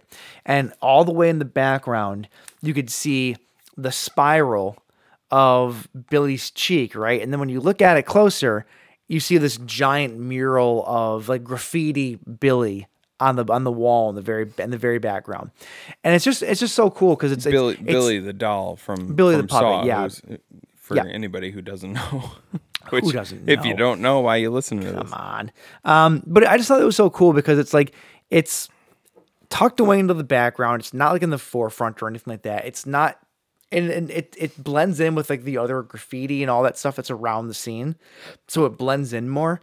And it's not a horror movie, like Death Sentence is definitely what I would consider genre because it's so brutal and it's a dark thriller and all that, right? It's got genre cred, but Right. it's not a horror movie, which most of his other movies are straight up horror movies. So I just thought that was cool. It was one of my favorite Wan Easter eggs that he does as like a directorial. And this was one of the first times I'd seen like a director do like a directorial Easter egg that he does in all of his movies, sort of like a trademark Little thing. trademark, yeah. And one of the first ones I remember seeing, and I remember it left an impression on me, like oh fuck, this movie is so cool because the face from Saw is in it, It's like I just thought that was so cool. It's like Stephen King puts his dumb ugly face in all of his movies. Yeah, his trademark is his dumb ugly face. His trademark is putting his own dumb ugly face in all of his movies. I love you, Stephen. I love you so much. And James's move is to put Billy in all of his his dumb ugly face in all of his Billy. movies. Oh, Billy. Yeah, that's a fun one. And like you said, especially because I know that Billy shows up in Insidious on the chalkboard. Yep. Or Dead Silence.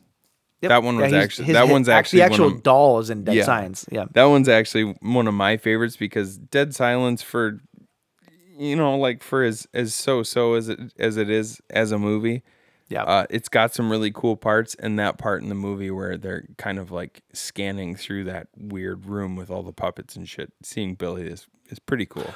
It also is the Easter egg that makes the most sense too. Like it's not out of place. Yeah. It's a room full of dolls and a doll. puppets. What is Billy but a doll or a puppet, Right. That one actually makes sense, and it's kind of cool that it would show up in that, in that place. It's weird too, though, how like I can totally see Saw and Death Sentence existing in the same universe, but I could see that, yeah. But with him putting Billy in Dead Silence, that officially puts Saw and Death Sentence in the same universe as Dead Silence. Yeah. It's Which the is- Sawniverse. Which is kind of crazy considering Dead Silence is like such a supernatural, paranormal sort of thing, Yeah. I'm into it Yeah, though. that's fun though. Hey, in a world, listen, the real world has both serial killers and paranormal stuff, right? Why can't his world have it? Yeah. Oh yeah. Right? I ain't hating. All right, man. What's next for you? That fucking is that a Jamie Kennedy? I ain't hating. No, what's it? Why you hating? What was that that from, like, stupid Malibu's fucking Most movie? Wanted? Yes. Why you hating? What a dumbass. I love Jamie Kennedy. But why you hating? All right, I'm gonna throw this one out there, and I'm gonna get it out of the way because I could receive if some people were mean, I could receive a lot of hate for this particular one because it's from one. What do I get to hate you for? It's from one of the worst movies ever. But I love it because of just kind of how much effort was put into it, and it kind of gives off the feeling of like a treasure hunt sort of. It's sort of like a National Treasure sort of deal, or a Da Vinci's Code, except for within the confines of a really shit movie.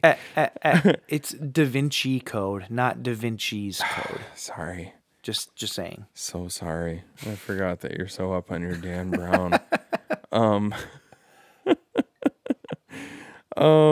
So this is from Blair Witch 2, Book of Shadows. Oh God. and it's the secret of Esriver, which once you know what the secret of Esriver is so fucking stupid because Esriver, it's not even an Easter egg that leads to something fun. because Esriver is just the word reverse in reverse. It's so stupid. I don't think I ever realized that. But I love this Easter egg because it first of all, it reminds me of a time in my life where I was just like, I was having a fuck ton of fun. Like my buddies, I don't know if I've ever told you this story, but when I was in Experimental Bearsuit, the band in high school, my buddy Matt, his dad moved away for a job. And then shortly after, his mom moved to be with his dad. And we were all in high school, and his parents just kind of trusted us to take care of the house while they were living in Wisconsin. That seems dumb. So my entire junior year of high school was basically spent over at my buddy Matt's house because he had no parents living at his house anymore. Luckily, we were good kids. Like, we weren't shit heels. Like, we just played music and, like, played video games and ate junk food and had a lot of fun. But we would watch this shit movie all the time. And when we first realized that there was hidden messages in this movie, we're like, oh, my God. Like, what are they... Because we had never seen this before. Like, somebody picked up on the idea, like, because there's at one point you see a headstone with a name on it, and then the next shot there's a headstone with a word on it instead of that name. And somebody's like, why did that just change? Like, what the hell's going on here? And so then we got obsessed with it, and we started trying to figure out the secret of Esriver. And so in the movie Blair Witch 2, Book of Shadows, spoiler alerts if you haven't seen it. Spoiler alert, don't see it because it sucks. But also, if you like this kind of thing, maybe you want to see it. But throughout this movie, there are a series of words hidden in the landscapes, or there's one hidden in flames, like at a bonfire and stuff like that.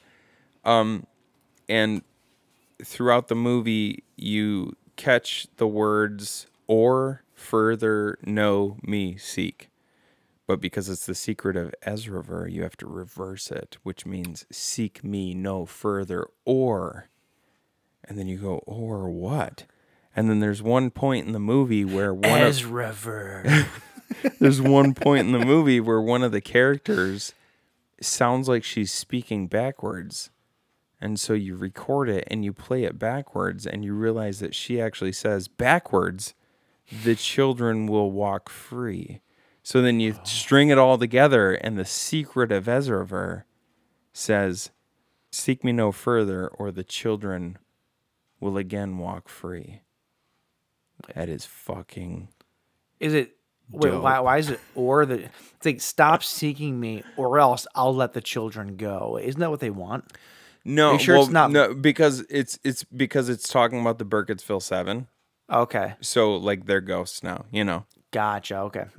Living in some sort of like weird torturous time loop hell. So I'm guessing that they're not too excited about it. They're not too bright. So the witch is basically sending them a message that says, "Seek me no further, or the children will again walk free." Like, basically saying I get she you. will allow their ghosts to walk free and do whatever the fuck they want to these people. This movie is terrible, but I also love it. And you should watch it, and you should and try to find the clues. Just try to find the clues. It doesn't take that much. If for no other reason, like I know that you don't want to watch a shit movie, but go ahead and watch it anyway, just to find the clues, because it's fun. I bet you don't have that one on your list. That's for damn sure. I do not. My next one though is pretty fun. Okay. This one's not. It's pretty well known, but I still love it because I remember the first time that I saw it, I was blown away by it simply because I did not expect this person to. I did not expect this director to harken back to his really early work that wasn't really that popular at all. Okay. And it just kind of came out of nowhere. So back in his early days, Peter Jackson made a movie called Brain Dead. And Brain Dead was all about a Sumerian rat monkey that bit this woman, and it started this monstery zombie outbreak in his hometown in New Zealand, right? Brain Dead, also known as Dead Alive. Dead Alive. Yes, Dead Alive in the States. So the Sumerian rat monkey was like the main catalyst of that movie. And in the movie, in the very beginning, Sumatran, sorry. I always said Sumerian for some reason, but it's stupid. Sumatran. You're a stupid person. Yeah, well, you know. So here's the thing. In the beginning of Brain Dead, they get that rat monkey from Skull Island. Skull Island is made famous by King Kong. Sure, yeah. So 13 years later, when Peter Jackson was directing King Kong, there's a cargo ship that has a sign for one of the cargo holds that says Sumatran rat monkey on a sign from Skull Island. That's awesome. And it links the two movies together completely. And unless you were familiar with his early work, you'd never notice that at all. Which most people in the horror in the horror community are more than well aware of Dead Alive, right? Like it's not even a question. Yeah. But if you're just kind of a layman watching it, and you're not really familiar with, with Peter Jackson's history, you'd never know it. It's an Easter egg that only the hardcore fans would really get. And I just loved it. It's this hugely budgeted, massive, motion picture made by the big studios. And here he's throwing a little Easter egg back to his shitty little zombie movie from 13 years previous, Yeah, that's awesome. I love it. I thought it was great. That's so cool. And if you haven't seen Brain Dead / Dead Alive, definitely watch it. Oh, it's so good. One of the best uses of a lawnmower I've ever seen in my entire life. It's between. It sure is something. It's between that and Sinister. All right, so my next one is. This one is just fun. I don't know if you would consider this an Easter egg. I do personally, but the scene in Cabin in the Woods, okay, where they're taking bets, and what is his name? I can't think of his name right now. The actor. I forget who it is. Oh crap! I know who you're talking about. You know who I'm talking about. I can't think of his name right now. He's standing in front of the whiteboard. Where they've basically. I was going to put this on mine. Were you? I was going to, but I felt like it was a cop-out. Why is this a cop-out? Because it's literally every reference ever on that whiteboard. But that's hilarious. No, it is. I agree with you. Yeah, so can you look up this actor's name? Because it's driving me nuts that I can't think of his name. I want to say Peter? Don't worry about it. I got this. Keep going. I want to say Peter. So he's standing in front. He's standing in front of the whiteboard. If you've never seen Cabin in the Woods, essentially, it's this is another one of those movies like Scream. I would say it's a meta horror movie. This is one of those. I would put this in the same boat as Scream and Behind the Mask, The Rise of Leslie Vernon. Wouldn't you say? Oh, absolutely. It's yeah. Because they're kind of laying all the cards out and showing you basically what goes into making a horror movie, like the type of horror movie that we would typically watch. in this movie, there's groups of monsters that are set free upon these unsuspecting folks. Richard in this cabin. Jenkins. Richard Jenkins. That's it. That's it. And at this point, Richard Jenkins is standing in front of a whiteboard with basically every horror movie monster that you can possibly imagine written on the whiteboard, and people are taking bets to figure out who they think is going to actually dispatch all of these young people in the cabin. Some of the best ones I would say are, I mean, you have like classics like werewolf and alien beasts and mutants and wraiths and zombies, but then you have stuff like you have witches. You also have sexy witches. You have demons, Hell Lord, who's Hell Lord? It's Pinhead. Pinhead, obviously. Yep. Probably my favorite out of all of them, Angry Molesting Trees. Giant Snake. They have Angry Molesting Trees and Deadites. Mummy, so good. Mummy, the Bride, Kevin, Scarecrow folk, Snowman, Dragon Bat, Vampires, Dismemberment Goblins, the Sugar Plum Fairy, Dismemberment Goblins. What movie would that be? Dismemberment Goblins, the Redneck Torture Family, which, you know, Sawyer family. Yep. Texas Chainsaw Massacre.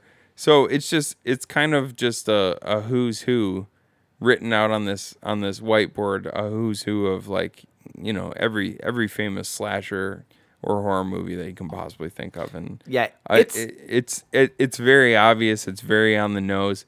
This whole movie is really obvious and on the nose as far as what it's trying to get across, like, as an homage to different horror movies. But I love this movie, and I feel like this one deserves to be on the list. Yeah, that movie was made for people like us that just know everything about, you know, all the big horror franchises, a lot of the smaller ones, you know, like just big fans of the genre. That this movie was tailor-made for them. Yep. For us, rather. Unfortunately, this movie was also produced, I believe, or directed by Joss Whedon. Wasn't it? Did you say unfortunately? Yeah. Well, Joss Whedon's a piece of shit now. Kind of a shitbag, but... oh, yeah. I forgot about all that.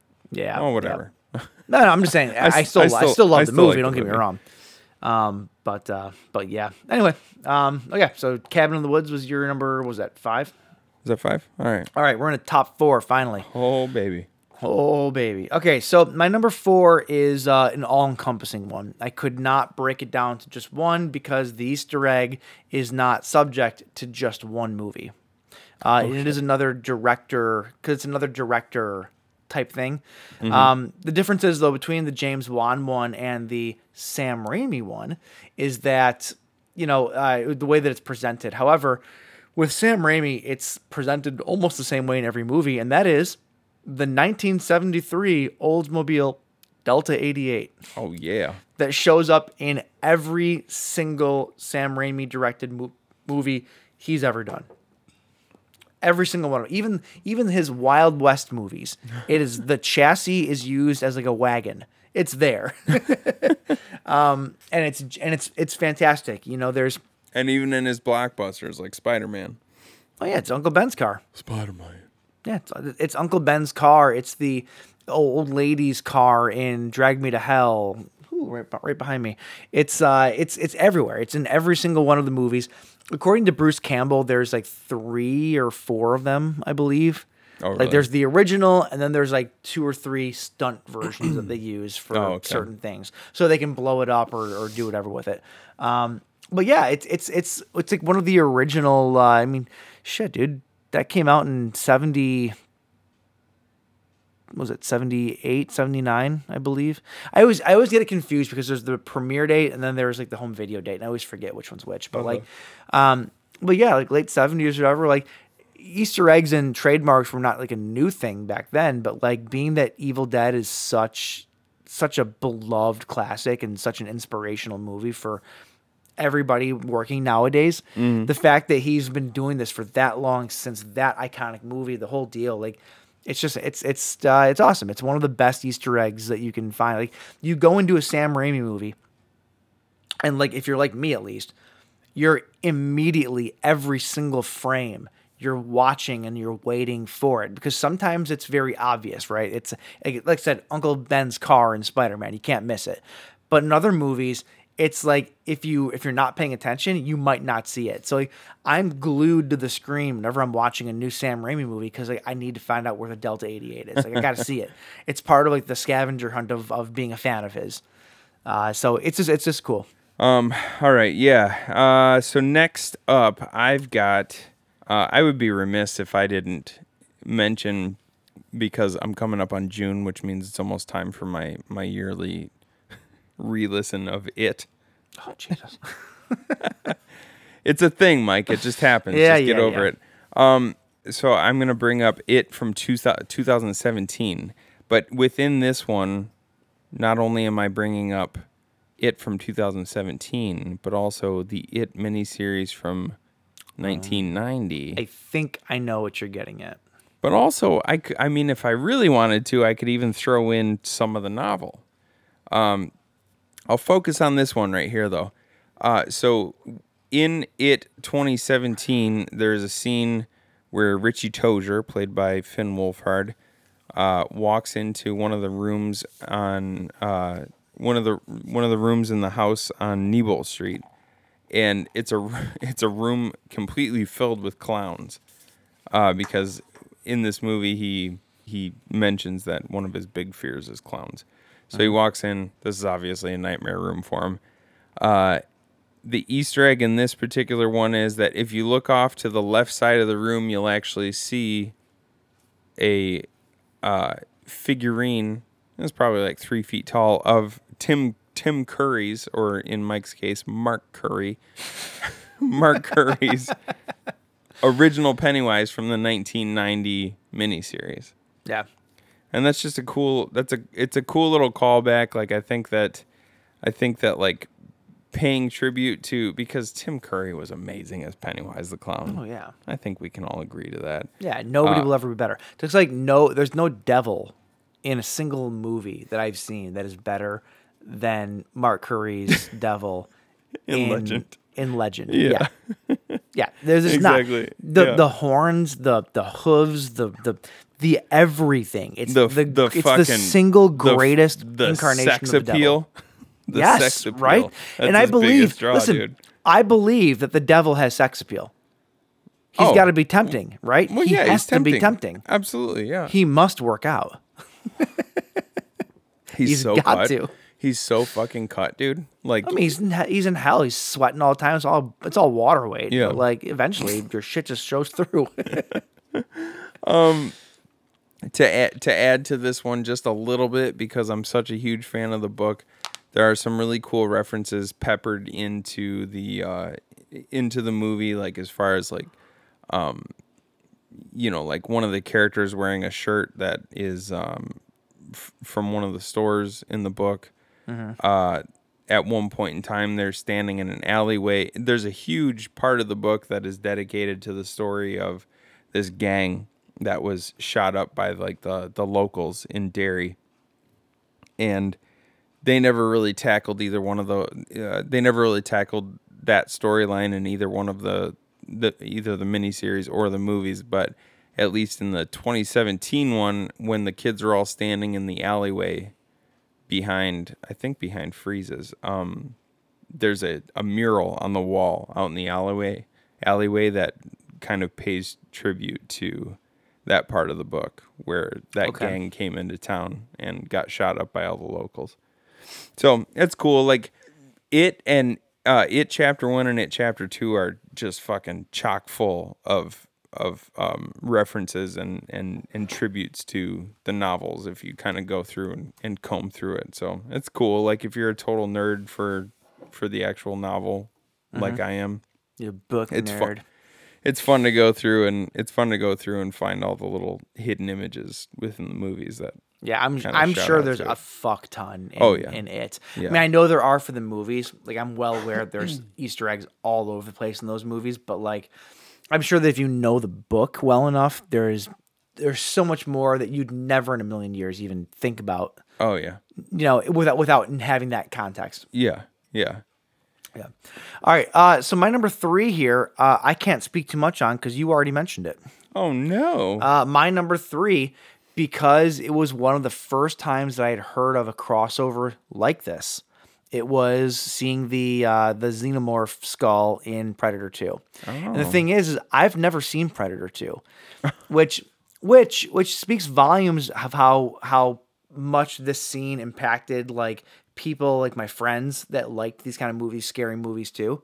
You know, it was such a big deal that the xenomorph skull was in Predator 2 that like even if you've never seen the movie, you know about it. Like that's how big of a deal that was when it came out and how it was for a lot of years and you know, especially up until the Alien vs. Predator. So that was my number 3 though. It's just like that was one like when I think of Easter eggs, when I think of like the ones that stuck with me the most in my head for whatever reason, that one is one of the first ones that comes to mind every time because I just remember everybody flipping their shit about it whenever they saw it for the first time, even though I still have yet to actually see it for the first time. I mean, I've seen the clips online, I've seen the pictures, like I know the scene. Yeah. I've just never seen the rest of the movie. That's all. But yeah, that was my number 3. Since that was such a short one, why don't you jump into your next one? Okay. So my number 2 then is actually not horror at all. It's actually a comedy. It's actually more action, and it's actually a cartoon. Okay. But there's a reason. I've mentioned this to you before. I'm a big fan of cartoons, right? We all grew up with cartoons. We all love cartoons still. Don't watch them habitually anymore. However, I was watching the 2012 reincarnation of the Teenage Mutant Ninja Turtles. And I know I've mentioned this to you before, but the 2012 TMNT cartoon is a gold mine for genre fans. The writers of this show must have been just some of the biggest fans of horror and sci-fi and just genre in general, because almost every single episode has something in it that harkens to it, whether it be references, whether it be plot lines, whether it be actors coming in, voice actors coming in to do certain roles. Like Jeffrey Combs did a couple of different roles. There's tons of different characters that are reminiscent of horror movie characters that are in the TMNT cartoon. And it's funny because it's made for kids and it's made for an audience of kids that would not have any idea what these things are. And it almost makes me wonder if the writers just kept getting the stuff right by the producers and whoever was like checking it because they just didn't know any better. They had no idea what the stuff was. Right. You just make like an offhanded reference to something. It's not if they don't know what it is. As long as it makes sense sort of into what they're talking about. Yeah. But if you know to pick up on this stuff, it's a gold mine. It's everywhere. I would call Vito, right? Because Vito is another huge TMNT fan, way bigger than me. We both grew up with it. So it's a big part of our growing up. Sure. I would literally have conversations with him and we'd watch these fucking stupid Ninja Turtle half-an-hour episodes, right, on Nickelodeon. And we'd watch them and we'd call each other and be like, did you see this? Did you see this? Did you hear this? Like they mentioned this. Like it's like every time it was a treasure trove of just horror and genre gold in these episodes. And my one example that I will use is they had an episode. So remember in the first movie, right? They retreated to April's cottage. Yeah. That was back in the woods after the big pawn store fight and all that stuff, right? Yeah. Well, that came from the original comic book, from my understanding. Okay. And they redid that storyline in the 2012 version where they had to retreat to April's cabin. April's cabin looked a whole lot like the Evil Dead cabin, first off. And the name of that episode was Within the Woods. And if you know anything about Evil Dead and you know anything about that franchise, before Evil Dead was made, Sam Raimi and company, they made a short film to get financing. That short film was called Within the Woods. It's so bad. It is a deep fucking cut for these writers of Ninja Turtles, right? to reference as the title of the episode.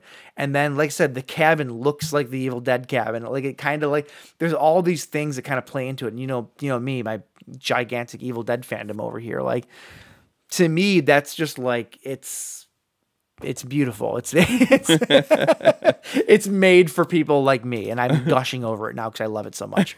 Oh, gushing. But if you're a horror fan and you like Ninja Turtles, I cannot recommend that 2012 Nickelodeon cartoon enough. It seems kiddie at first, it really does, but it's so good. It's so good. What a loser. I know, right? Okay, I'm done gushing. I'll fucking plug my legs up. Oh, I'm done gushing.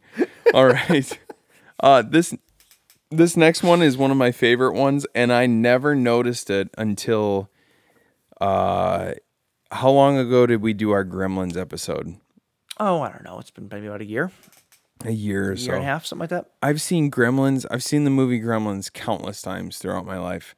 And I never noticed this little tidbit until the last time that I watched it for this show. And once I saw it, I was like, has that always happened? Like how did I miss this every single time? But it's such a fun little detail. It has nothing to do with the story.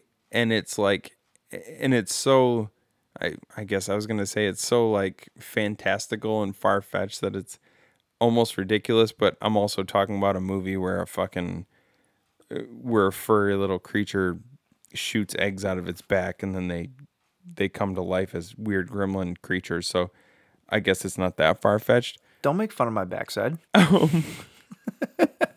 This is the part in the movie where his dad, Billy, right? Is that his name? Billy? Yeah. Billy's dad, who is an inventor, he's at an invention convention. Inventors convention. The invention convention? The invention convention. Was that? Yeah, that's what we called our...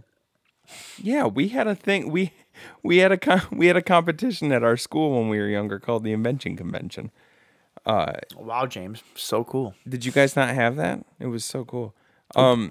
So this is the part where Billy's dad is calling from the Inventors Convention, and he sits down at a payphone, and right behind him you can see these guys looking at something that looks very familiar, and it's because it looks a lot like the H.G. Wells time machine.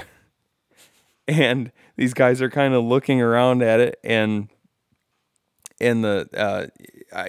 if I remember correctly, the thing starts to, like the disc on the back starts to spin a little bit, and then they cut away from the dad on the phone for a second, and then when they cut back to the shot of the dad, the time machine is gone, and there's a couple of guys in the background just like looking at this this smoky area where the time machine was before. And so it basically suggests that the H.G. Wells time machine was sitting right behind the dad and was functional and disappeared right in that moment. Have you ever noticed that? No, I've never noticed that. Actually, it's super funny. I might have brought it up on that episode that we did for the Gremlins, but I can't remember for sure. If you did, I don't remember. It didn't stick with me. But it's just a funny. It's just a funny, crazy little detail. Like it's so comedic in a part of the movie that seems like just so ordinary because he's just calling his family to check in. You know what I mean? That's one of my favorites, hands down. I love that one because it's so unassuming and it's not even like blink and you miss it. It's totally obvious that it's happening, but you don't really pay attention. That, and also if you're not familiar with that time machine, right? Right. You wouldn't really understand what's going on. Right. Yeah. Yeah. It's like, oh, somebody was a fan of the time machine, and there you have it. Yep. Yeah. Okay. Yeah, so that's mine. What else you got? Okay, my number one. We're at the end here. My number one. And this should come as absolutely no surprise. I will also say this. I will put my life savings, which is like $6 or $7. That's my life savings. Okay. On the fact that this would be on nobody else's number one on a top 10 list for best Easter eggs. Okay. Jason Goes to Hell. The Necronomicon in Jason Goes to Hell, of course, is an Evil Dead reference. Come on, what do you expect from me? But the fact that you have a franchise as big as Friday the 13th, granted, it had lost a lot of steam by that point, but like the fact that you have a franchise that is that big, that is just blatantly referencing Evil Dead in the sense where it's not even like an Easter egg in the sense where it's hidden, right? So maybe this defies the definition of Easter egg, but I suppose if you don't know what it is, you don't know what it is, right? Yeah. But the fact that like they spend a good couple of seconds just zoomed in on the book, flipping through it, and it was the actual book. We've talked about this before. It was the actual book from the Evil Dead movies, right? Like the actual real. prop that It's a they- real yeah. prop, yeah. The fact that it was there, and the fact that they tied the two things together, and the fact that Marcus, what's his name, the director, the fact that he smashed these two franchises together without anybody knowing it he's doing the Lord's work. Is all I'm saying. He's doing the Lord's work. You know me, I love Jason Goes to Hell. I'm the only person in the world that loves Jason Goes to Hell as much as I do. But yeah, I do remember though, like between the Necronomicon, which is the main thing, and then the Freddy glove at the end, the other Easter egg. Between those two things, like, come on, it's a wet dream for horror aficionados, right? It's just like, it's everything you want. It's got all the elements. It's got all the elements except for one major element. What's that? A good movie to wrap around it? Nope. It's got all the. It's got Freddy. It's got Jason. Oh, actually, no. It does have all the elements. It's got all the elements that actually bring up. It's funny that you did Jason Goes to Hell for your final one, because for my final one, even though it's one that everybody knows about, but it's one that when I learned about it, when I learned about it, because I had never noticed it. Sure. Upon like many viewings, I had never noticed it, and it's the scene in Evil Dead 2 where Ash goes out into the shed and Freddy Krueger's glove is hanging on the wall of the shed. Mm-hmm. And it's kind of cool because you brought up Jason Goes to Hell, which involves Jason, Ash, and Freddy all in one movie. Yep. Rounding it out, going back to Evil Dead 2, involving Ash and Freddy.